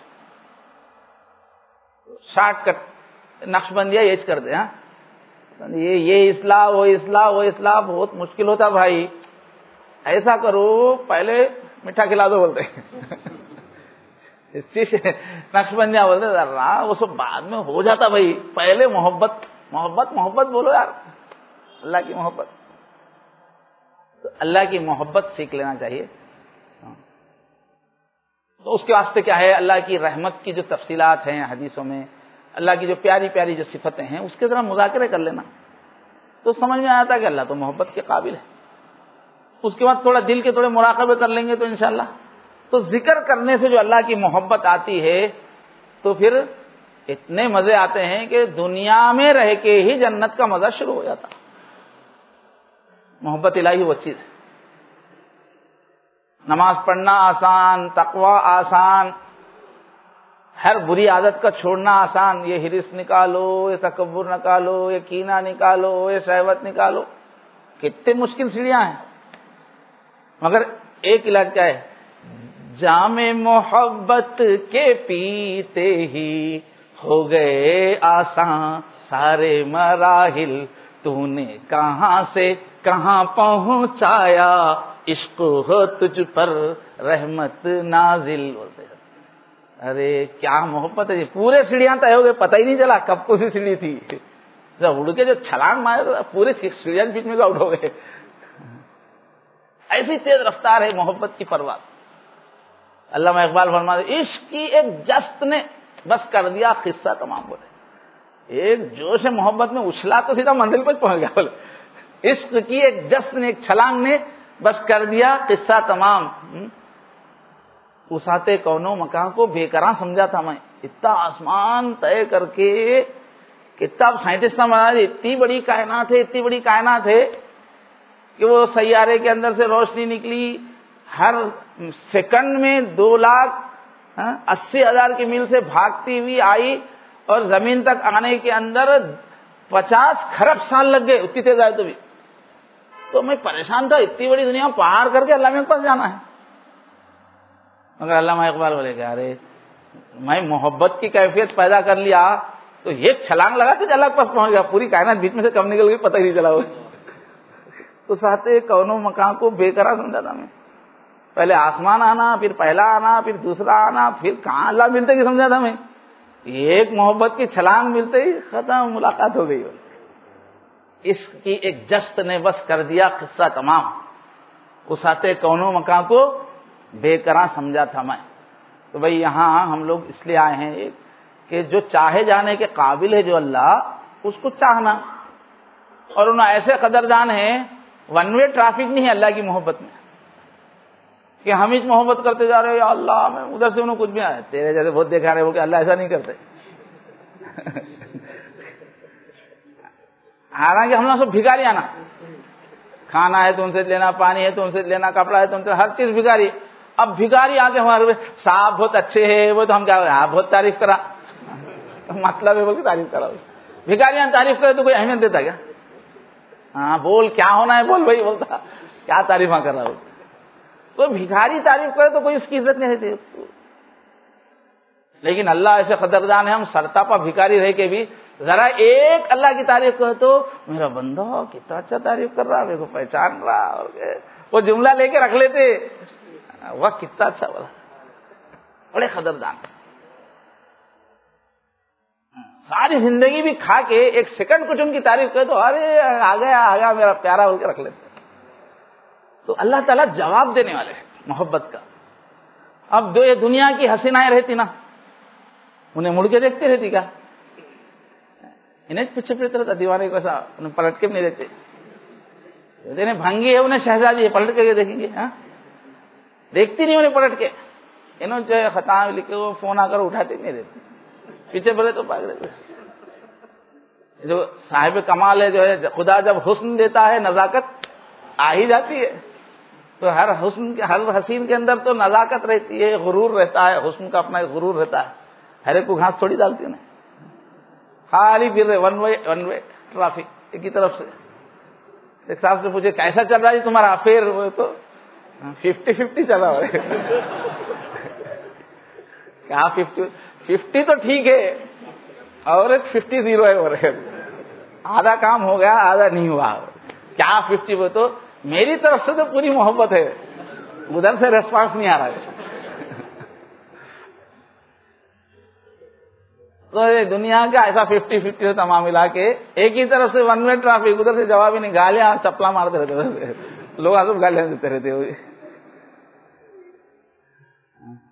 اکثر عاشقاں بیچارے نامراد، رونا، غمگین ہونا، بستر میں چپنا پھرنا، یہی عشق کی دنیا رنج فرقت ہے، محبت کا مقدر ہے حفیظ، اس میں رادھا کیا کرے، اس میں کنہیا کیا کرے، جو بھی لائن میں جائیں گا جوتے کھانا ہی، غم ہی نہیں چلا، ملتا جاتا کچھ بھی نہیں، اور اتفاق سے مل گئی سمجھو، پھر آ کے اور بڑی مصیبت ہو جاتی انہیں۔ میری محبت کی شادی ہے جی، محبت کی شادی ہے یہ میری، اس واسطے میرے اوپر حکومت چلاؤ بولتی ہو نا۔ میں کر کے پسند کری ہوں تم کو، اس واسطے حکم مت چلاؤ. میں نے تجھ سے محبت کی ہے، غلامی نہیں کی، ولما بولتی ہوں میں نے آ کے پھر حکومت کرتی، وہ ایسا ہی فیل ہوتا. تو بہرحال یہ جو دنیا کی محبت ہے یہ کیا ہے؟ بہت ٹھوکریں کھانا ملتا ہے، کچھ بھی نہیں. اللہ تعالیٰ اتنے بے نیاز ہے، اتنے حسین ہے، اتنے باجمال ہے، اتنے باکمال ہے، اتنے اونچے ہیں، اتنے جو ہے پاکیزہ ہیں، اتنے بلند ہیں، وراء الورا ہیں. اس کے باوجود کیا بولتے ہیں؟ میرے بندے میں دلوں کا سوداگر ہوں، تو دل دے بولتے. اللہ بولتے تو اگر ایک قدم چلے گا نا تو میں 2 قدم چل کے آؤں گا بولتے اللہ. مشہور حدیث ہے، صحیح حدیث. تو ایک بالش آئے گا، میں 1 گز آؤں گا، میری طرف بڑھنا شروع کرو. ان اتانی یمشی اتیتو ہر ولتن. جب میرا بندہ میرے عشق میری محبت میں پیدل ادھر سے چلنا شروع کرتا ہے تو اللہ تعالیٰ وہاں سے دوڑ کے آتے. اچھا آ رہا میرے بندے، دوڑ کے آتے. افلاک سے آتا ہے نالوں کا جواب، آخر ادھر سے ہی نہیں ادھر سے جواب بھی آتا. تو کیا کیا مزے رہتے ہیں. ابھی اس میں کہاں کہاں ڈھونڈنا سمجھ میں نہیں آ رہا. اس کی داستان کدھر سے لاؤں؟ عالم عالم کے رہتی ہے، سمجھ میں نہیں آ رہا. تھوڑے اس کے مزے جو ہے دیکھیں گے. سوچ رہا تھا چلو ایک نظم ملی اور تو بہت اچھے مزے مل گئے. تو افلاک سے آتا ہے، ادھر سے تم یاد کرو ادھر سے جاؤ آتا. جو حضرت مجد الفسانی کی کتابوں وغیرہ میں ان کو جو لوگ خطوط لکھے نا، نماز پڑھنے کے کھڑے رہتے ہو لکھتے ہو حضرت نماز پڑھے تو ایسا دکھ رہا کون کی آنکھیں گلگلیاں کرے ایسا دکھ رہا، وہ لکھتے آ رہا ہنسا رہا گدگدیاں کر رہا کیا کیا ہو رہا سب کرتے اللہ میاں. کیا سمجھ رہے آپ؟ خالی ون وے سمجھ رہے. یہ دنیا کو دیکھے سمجھ میں آتا اللہ کیسے ہم لوگ کیا خالی یوں رہتے ہوں گے سمجھتے ہوں.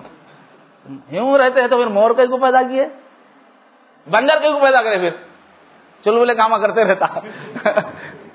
اب بڑے اب کیا کرتا ہے بولے دیکھتا رہتا بندر کو.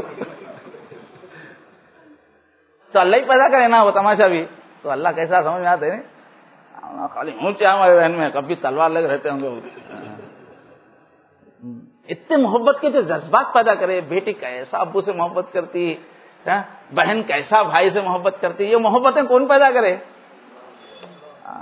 تو اللہ تعالیٰ جواب بھی دیتے، سوال کا جواب بھی دیتے. محبت کرنے والوں کو اللہ جواب بھی دیتے. تو ایک نظم ہے، جب کوئی ہم کلا، میں ایسے شروع کر دیا تھا، بعد میں مجھے معلوم ہو رہا ہے یہ جو ہے یہ جو ٹون ہے نا یہ کہاں سے آئی مجھے نہیں معلوم تھا. بعد میں معلوم ہوا یہ گانے کی ہے بول کے بہت بعد میں معلوم ہوا، مگر میں پہلے سے پڑھ رہا تھا. وہ کبھی بچپن میں سنا ہوں گا، یاد نہیں تھا میرے کو. اب اس کی میرے کو عادت ہونے کے بعد میں دیکھا تو ارے یہ تو ایک گانا ہے معلوم. میں چھوٹا تھا تو گھر میں ایک ریڈیو تھا، پورے محلے میں ہمارے گھر میں ریڈیو تھا. اب کیا کریں گے، مگر کام آ گیا اس کو. جب کوئی ہم اللہ سے کے بارے میں بولے نا، جب کوئی ہم کلام ہوتا ہے دل کا برہم نظام ہوتا ہے. اور جب اللہ میں سے بات کرنا شروع کرتا تو دل مار لیتا، پھر پورا آؤٹ ہو جاتا دل. عشق میں جو بھی خام ہوتا ہے بس وہ محروم جام ہوتا ہے. اور کہ ابھی عشق میں جو کچا ہے نا اس کو جام نہیں پلاتے انہوں، ورنہ عشق میں پکا ہوتے انہوں جام پہ جام پلانا شروع کرتے، چھوڑتے نہیں انہوں. قدردان ہیں. عشق میں جو بھی خام ہوتا ہے بس وہ محروم جام ہوتا ہے. مگر اس کے واسطے محنت کرنا پڑتا. وہ کیفیت کس قدر اہتمام ہوتا ہے تب کہیں جام جام ہوتا ہے. 2 مفہوم ہے اس کے کہ اس کا جام پینا ہوا تو بہت محنت کرنا پڑتا. دوسرا یہ بھی بول رہے اللہ جو جام محبت پلا رہے کتنے انتظامات کر کے وہ جام تیار ہو رہا، بہت کچھ کر کے ہم کو خوش کر رہے.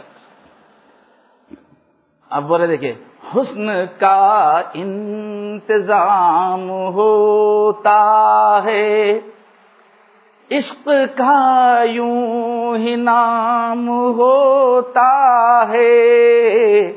حسن، اس کا مطلب کون بولتے؟ بولیے، 100 روپے دیتا ہوں، 1000 روپے دے سکتے۔ حسن کا انتظام ہوتا ہے، عشق کا یوں ہی نام ہوتا ہے۔ بولو، کوئی دل والے ہے نہیں، سب خالی مشینہ ہے معلوم۔ آج کل کی ایجوکیشن ایسی ہو گئی ہے، وہ جذبات پورے ختم، خالی ہر آدمی کمانے کی مشین بن گیا۔ تو یہ شعر کا مطلب بولو بھائی، حسن کا انتظام ہوتا ہے، دنیاوی اعتبار سے بولو، یہاں تو انہوں اللہ کے حساب سے بولے، حسن کا انتظام ہوتا ہے، عشق کا یوں ہی نام ہوتا ہے۔ بولو اس کا مطلب کون بولیں گے؟ ہاں بولیے۔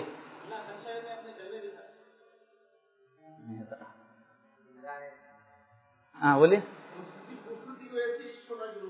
ہاں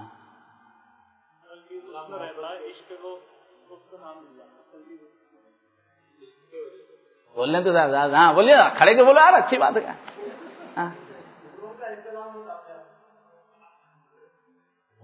دیکھو، یہ میں عشق و محبت کی بات بول رہا ہوں، تم نہ دینی باتیں بول رہے۔ ارے اس میں سے ادھر جاؤ گے آپ۔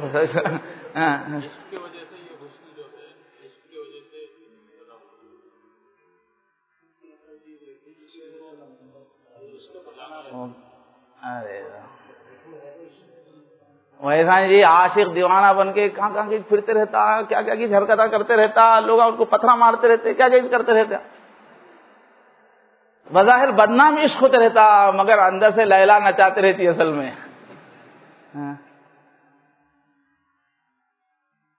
وہ لیلا مجنوں کا قصہ نہیں ہے، میرا قصور ہے اس کو مارو مت مارو بولتی لیلا، میرے جلووں کی خطا ہے جو دیوانہ ہوا، نہیں مجرم ہی ہے مگر ہوش سے بیگانہ ہوا۔ یاد نہیں ہے گانے، یاد نہیں ہے پرانے، اب تو دیکھو گے، پہلے تو یاد تھے۔ لیلا بولتی کہیں کو مار رہی اس کو، اس کی کیا خطا ہے؟ خطا میری ہے، میں جلوہ دکھائی اس کو، نہیں دیوانہ ہو گیا، مارنا تو میرے کو مارو، قصور میرے چہرے کا ہے، میری اداؤں کا ہے، یہ تو دیوانہ ہے، اس کو تو ہوش ہی نہیں ہے کیا کر رہا ہے، اس کو کہیں کو مار رہے، خطا میری ہے۔ دونوں اللہ کو بول رہے ایسا ہمارے حضرت۔ ہاں، حسن کا انتظام ہوتا ہے، عشق کا یوں ہی نام۔ اصل انہوں وہاں سے بیٹھ کے نچا رہے، دیکھنے والوں کو کیا نظر آ رہا؟ میں ناچ رہا بولے رہا دکھ رہا، ان کے جلوے ہے جو میں خوب عبادتیں کر رہا ہوں، اور میں خود ان کی یاد میں رو رہا ہوں، جو کچھ بھی ہے، میں کب کہا میں تو دیوانہ ہوں، اصل دیوانہ انہوں بنا رہے۔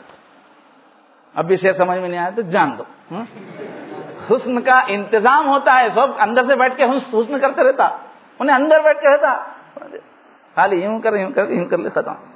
اب انہیں ناچتے رہو،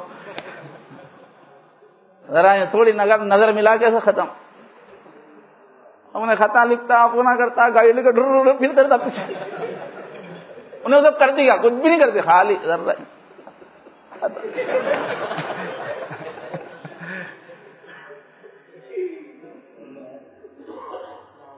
اب بھی سمجھ میں نہیں آیا؟ بولے کہ میرے پر دیوانگی ہے نا، سب ان کے کمانا ہے، اور انہیں ذرا یوں دکھا کے چھوڑ دیتے، میں یا محمد احمد ناچتے رہتے میرے بھائی۔ اب رات بھر نماز ہو رہی ہے، رو رہی ہے، اگر انہوں چہرہ نہیں دکھاتے تو ہم یہ سب کرتے تھے، تو کرتا سب انہیں بیٹھ کے چپ کے ذرا یوں کر کے ہٹ جاتا، میں ناچتے رہتا بول رہے۔ حسن کا انتظام ہوتا ہے، عشق کا یوں ہی نام ہوتا ہے۔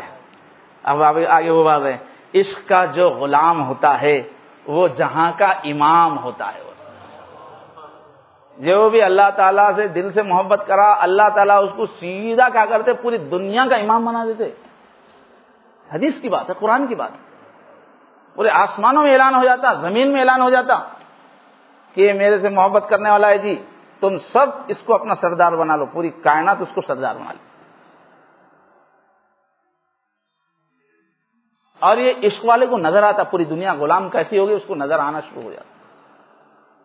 عشق کا جو غلام ہوتا ہے وہ جہاں کا امام ہوتا ہے۔ علامہ اقبال، ہر کے عاشق شد جمال ذات را، اوست سید جملہ موجودات را، بولے کہ جو بھی اس ذات کے خوبصورتی کا جو عاشق ہو جاتا ہے تو وہ پوری کائنات کا سردار ہو جاتا ہے، پوری کائنات اس کے پیچھے پھرتی ہے۔ اور ایک کیا بول رہے دیکھو، اب ان کو معلوم ہے کیا بول رہے، عشق کا انتقام کیا کہنا، لطف کا انتقام ہوتا ہے. بول رہے اب اللہ میں ہمارے کمالیاں کرتے، جو سچا عاشق رہتا نہیں اس کو ستانا شروع کرتے، اس کے اوپر مصیبتیں آنا شروع کرتے. جہاں اللہ کی محبت ہوتی فوراً شروع ہو جاتے، مصیبتیں آنا شروع ہو جاتے. مگر یہ عاشق کو کیا ہے، مزہ آتا رہتا، ہاں تم اس کر رہے میرے کو معلوم، بولتے رہتا ہے. پڑوسی مخالف ہو گیا، آپ ادھر ستانا شروع کر دیا، لوگوں گالیاں دینا شروع کر دیے، تو کیا ہی نہیں بولتا، معلوم معلوم.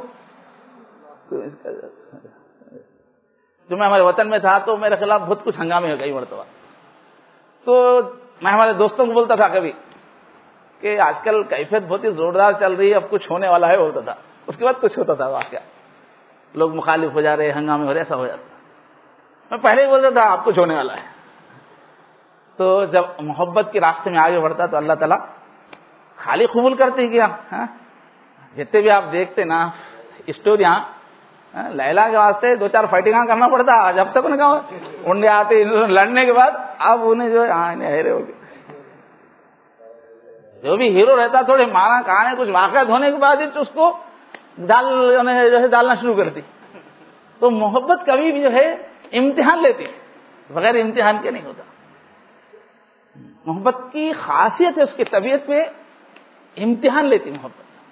تو اللہ تعالیٰ بھی کیا کرتے ہیں، وہ بول رہے ہیں کہ عشق کا انتقام بھی لیتا عشق، مگر وہ کیا ہے، لطف کا انتقام، اس کے پیچھے بھی اصل میں لطف رہتا ہے. اس کے بعد کہہ رہے ہیں اللہ اللہ، عشق والوں کا ہر نفس ایک پیغام ہوتا ہے.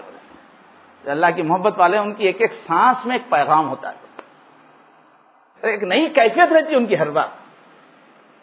ہر بار ایک نیا ان کے پاس ایک ترانہ ہوتا ہے، ان کے پاس ہر وقت ایک نئی کہانی ہوتی ہے ان کے پاس. بولے اتنے مزے آتے ہیں کہ ہر نفس ایک پیغام ہوتا ہے.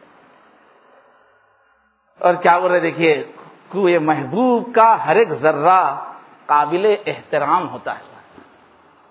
محبت کی کیفیت کیا ہوتی، جب آدمی پہ کسی سے سچی محبت ہو جاتی ہے تو محبوب کی گلی میں کیا جو چیز ہوتی وہ بھی اچھی دکھنا شروع ہو جاتی ہے، اس کا احترام کرتا ہے.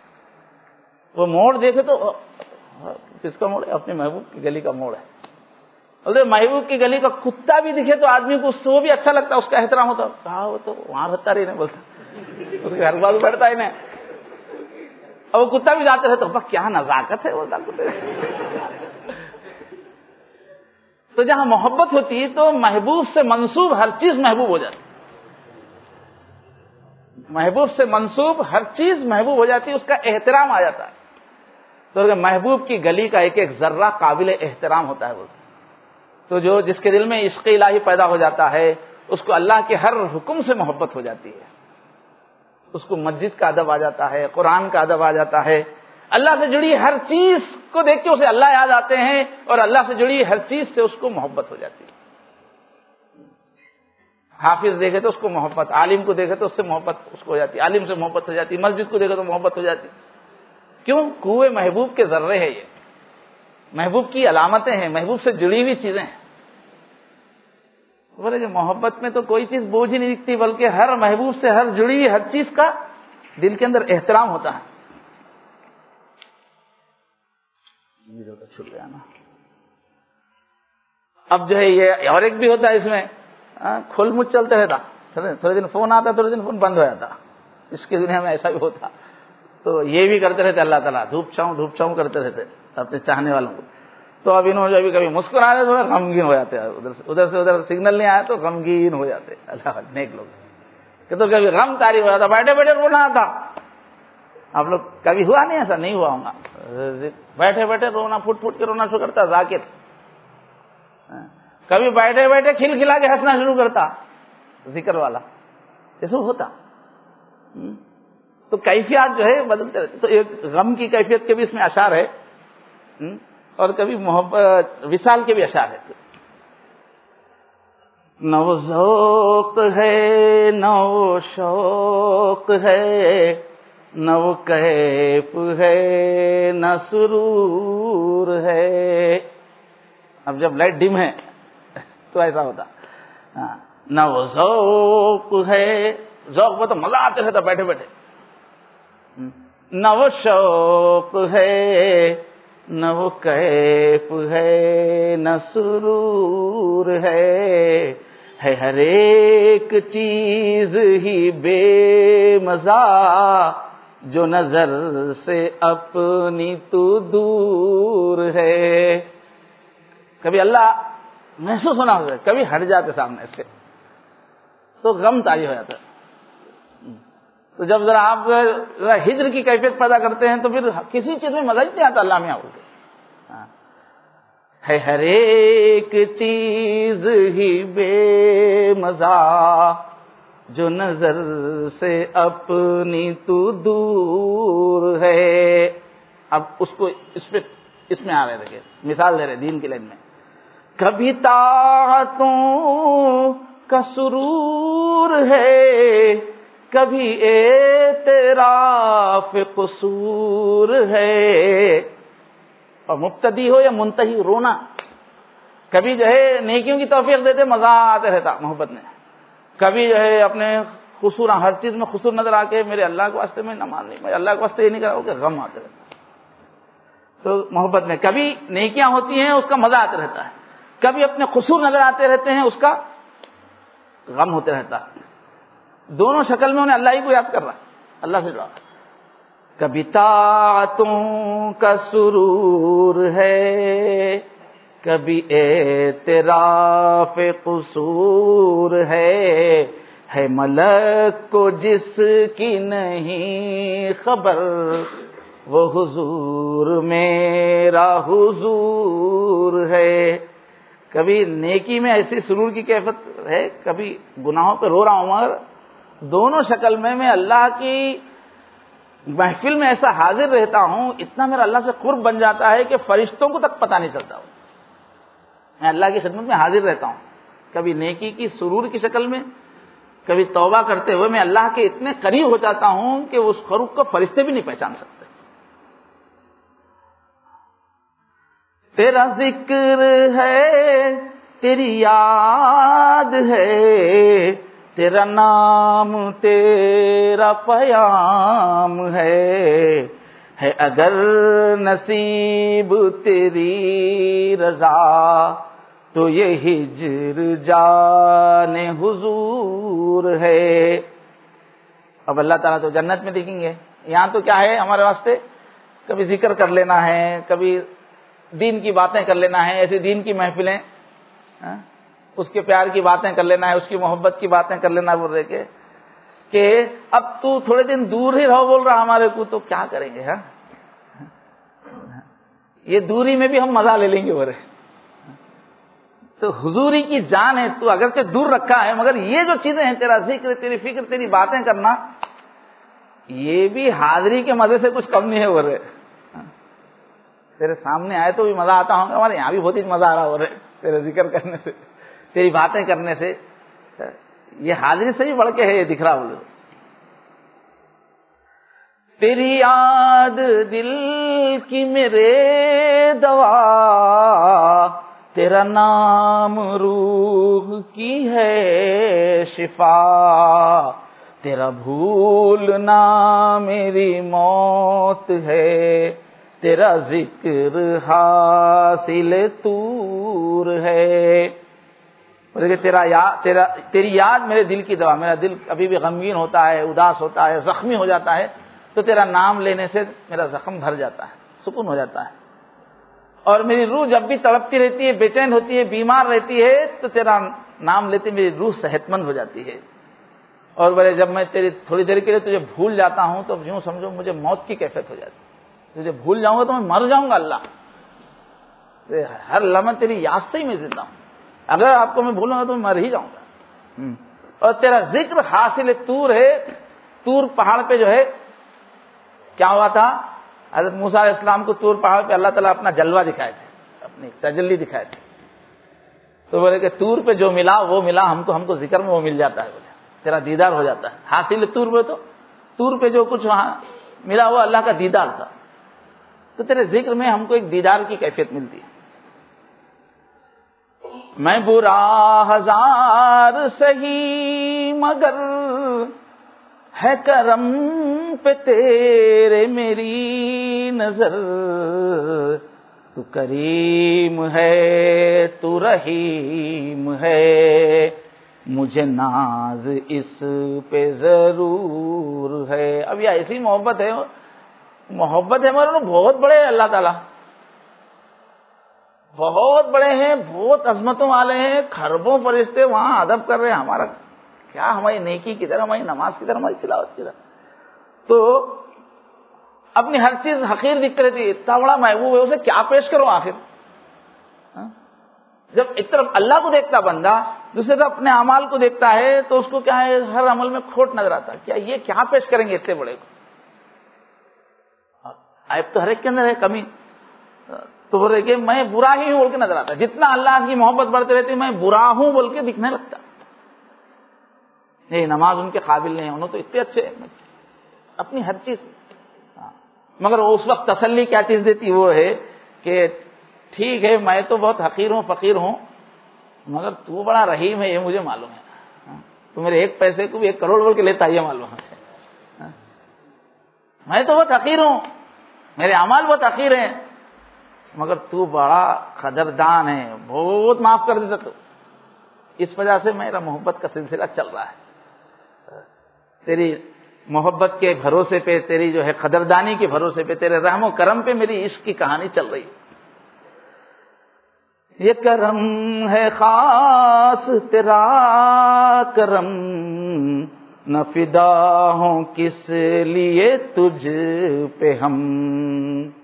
یہ کرم ہے خاص تیرا کرم، نہ فدا ہوں کس لیے تجھ پہ ہم.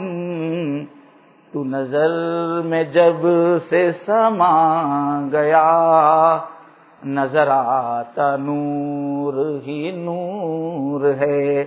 جب آدمی ذکر میں ترقی کرتا ہے تو اللہ تعالیٰ یہ کیفیت ڈالتے ہیں کہ بس جدھر دیکھو نور ہی نور نظر آتا ہے. جس جگہ بھی دیکھو وہاں سے خوشی کی کیفیت ملتی ہے، اور انوارات نظر بھی آتے ہیں ذکر میں. یہ شرف ہے میرا بڑا اہم، تیرے در پہ میرا جو سر ہے خم.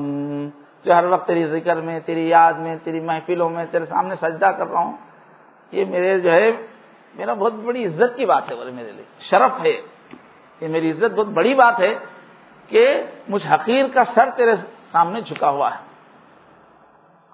یہ شرف ہے میرا بڑا اہم، تیرے در پہ میرا جو سر ہے خم. رہوں دوست تو نہ میں کیوں چہ غم، جو کرم کا ہوتا ظہور ہے. تو ہے کہ میں غمگین کیوں ہونا، میرے اوپر کرم ہی کرم ہوتا رہتا ہے، تو میں غمگین کیوں ہوں؟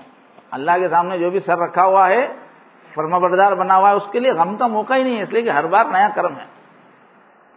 تیرے عشق میں فنا رہوں، تیری یاد ہی میں لگا رہوں. تو کرم سے اپنے مجھے بچا، کہ یہ دور دور شرور ہے. اللہ سے بول رہے ہیں کہ بس ایسی محبت کی کیفیت دیجیے، اور ایسے ہی جو ہے آپ کو منانے میں لگا رہوں میں. میری حفاظت کیجیے، اس لیے کہ زمانہ ایسا ہے جو مجھے تجھ سے دور کر دینے والا زمانہ، ہر طرف شر ہی شر ہے. میری محبت کی ہے میرے محبوب، میری حفاظت فرما. جو ہے اہل عشق کی ابتدا، جو ہے اہل عشق کی انتہا. اب اس میں سلوک کا سب سے بڑا سبق بیان کر رہے ہیں. سب سے بڑا سبق اللہ کے ولی بننا ہے، اللہ کے بندے بننا ہے، تو سب سے بڑا ایک پوائنٹ ہے. بول رہے ہیں یہ ہے اہل عشق کی ابتدا، یہ ہے اہل عشق کی انتہا.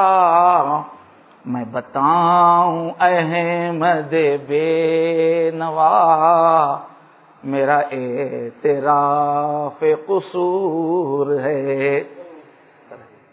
کہ جہاں اللہ کی محبت کی جو ابتدا ہوتی ہے وہ یہیں سے ہوتی ہے. اور آخری قریب سے قریب کا جو بھی درجہ ملتا ہے وہ اسی چیز سے ملتا ہے. وہ کس چیز سے ملتا ہے؟ یا اللہ مجھے کچھ بھی نہیں آتا بولنے سے، جہاں سے کل سے ہماری محفل شروع ہوئی. توبہ کچھ نہیں ہے، تو بہت بڑا محبوب ہے، تجھے چاہنا ہی سب سے بڑی عقل مندی ہے، مگر میں کیا کروں، میرے پاس پیسہ نہیں ہے تجھے پانے کا، میری نماز صحیح نہیں ہے، میرے روزے صحیح نہیں ہے، میری عبادتیں صحیح نہیں ہے، میں کچھ نہیں. بس یہ اگر کسی کے دل میں ہے، اے محبوب میں تجھے پانے کے لیے کچھ بھی نہیں دے سکتا، میرے پاس کچھ ہے نہیں، اس قابل نہیں ہے، تو اتنا اعلیٰ. یہ اگر ہے نا، اپنے آپ کو گناہ گار سمجھ رہا ہے، قصوروار سمجھ رہا ہے، تو وہیں سے اللہ کی محبت کا سفر شروع ہوتا ہے. اور جو جتنا زیادہ اللہ کے قریب پہنچ جاتا ہے وہ یہی بولتا ہے کہ میں کچھ بھی نہیں ہوتا، اس لیے کہ وہ محبوب اتنا زبردست ہے کہ اس کے سامنے ہر چیز اپنی زیرو ہی دکھتے رہتی. تو جو لوگ اپنے آپ کو کچھ نہیں سمجھتے نا، ان کا ہی سفر شروع ہوتا ہے، ان کے سفر آخر تک پہنچتا ہے. اور جو میں بولتے رہتے ہیں نا، ذرا بھی میں ہے تو ختم، اللہ بند کر دے، گیٹ آؤٹ، آنا نہیں، بدماش بولتے. جب تک شیطان میں نہیں تھی رہنے دیے، میں بولتے چل نکل پڑے. اللہ کے پاس رہنا ہے تو تو بولنا، خالی اللہ کو تو بولنا، میں بولتے نہیں. بس ہمیشہ اپنے آپ کو فنا کر دینا، اپنی خودی کو ختم کر دینا، اسی سے اللہ تعالیٰ کا. تو ہمارے حضرت کے دوسری جگہ اشعار ہے، یہ دل کی ہے آواز کہ میں کچھ بھی نہیں ہوں. یہ رہنا، یہ دل کی رہنا، اوپر سے منہ سے نہیں بولنا کہ چلو آئیے تشریف رکھیے، خاکسار بولتے رہتے. اندر سے کیا رہتا، میں تڑم کھاؤں کہتا اندر سے، آئیے بیٹھے بولتے. ذرا انہوں آ کے کوئی تمہارے دل کی نبض پکڑ لیے تو کیا بولتا، کیا سمجھ کے بولا انہیں، بولتا دوسروں کے سامنے آیا ایسا بولتا، میرے کو بولتا دیکھ لے تو بولتا، ابھی تھوڑی دیر پہلے آئیے بولتا. تو اوپر سے آئیے بولنا، بہت بڑے بار متکبر رہتے ہیں، اوپر سے بہت ایسا کلچر بنا لیتے آئیے بول کے، اندر سے بہت متکبر رہتے. تو وہ اصل نہیں ہے، دل میں رہنا. یہ دل کی ہے آواز کہ میں کچھ بھی نہیں ہوں، اس پر ہے مجھے ناز کہ میں کچھ بھی نہیں ہوں. اس پہ ہی ناز ہے، کچھ بھی نہیں ہے، میں کچھ نہیں ہوں، یہی چیز پہ ناز. کچھ ہو نہ میرا ذلت و خواری کا سبب ہے. جب تک دل میں رہیں گا نا کچھ ہے اللہ گھستے رہتے ہیں. اچھا ہے بیٹا، گھستے رہتے اور گھستے رہتے. جس کے دل میں بھی ہے اکڑ ہوں، مصیبتیں آتے ہی رہتے. جب تک میرے دل میں ہے کچھ ہوں، جب تک تو میں بھگتتے ہی رہوں گا. کیا ہے اللہ تعالیٰ فرما رہے ہیں حدیث شریف میں، من تکبر وضع اللہ، جو بھی متکبر بنتا ہے اللہ تعالیٰ اس کا سر توڑتے رہتے ہیں. جگہ جگہ کبھی بیٹا خلاف ہو جاتا ہے، کبھی جور اٹھا کے الٹے سیدھے باتیں بولتے محلے والا. جس کے دل میں بھی تکبر ہے چوٹ پہ چوٹ لگاتے رہتے اللہ تعالیٰ، اس کے تکبر کو گراتے رہتے. تو جب تکبر پوری طرح نکل گیا تو اللہ تعالیٰ بھی آجا میرے بندے بولتے. کچھ ہونا میرا ذلت و خواری کا سبب ہے، یہ ہے جب تک کچھ ہوں سمجھوں گا اللہ کی نظر میں ذلیل رہوں گا. کچھ ہونا میرا ذلت و خواری کا سبب ہے، یہ ہے میرا اعزاز کہ میں کچھ بھی نہیں ہوں. میری عزت اس میں ہے کہ میں. چلو یہ آخری کے دو اشعار سب لوگ میرے ساتھ پڑھ لو آرام سے، ہلکی آواز میں. چلیے بسم اللہ. یہ دل کی ہے آواز کہ میں کچھ بھی نہیں ہوں، یہ دل کی ہے آواز کہ میں کچھ بھی نہیں ہوں، اس پر ہے مجھے ناز کہ میں کچھ بھی نہیں ہوں. کچھ ہو نہ میرا ذلت و خواری کا سبب ہے، کچھ ہو نہ میرا ذلت و خواری کا سبب ہے، یہ ہے میرا اعزاز کہ میں کچھ بھی نہیں ہوں، یہ ہے میرا اعزاز کہ میں کچھ بھی نہیں ہوں، اس پر ہے مجھے ناز کہ میں کچھ بھی نہیں ہوں. دلکش ہے یہ آواز کہ میں کچھ بھی نہیں ہوں.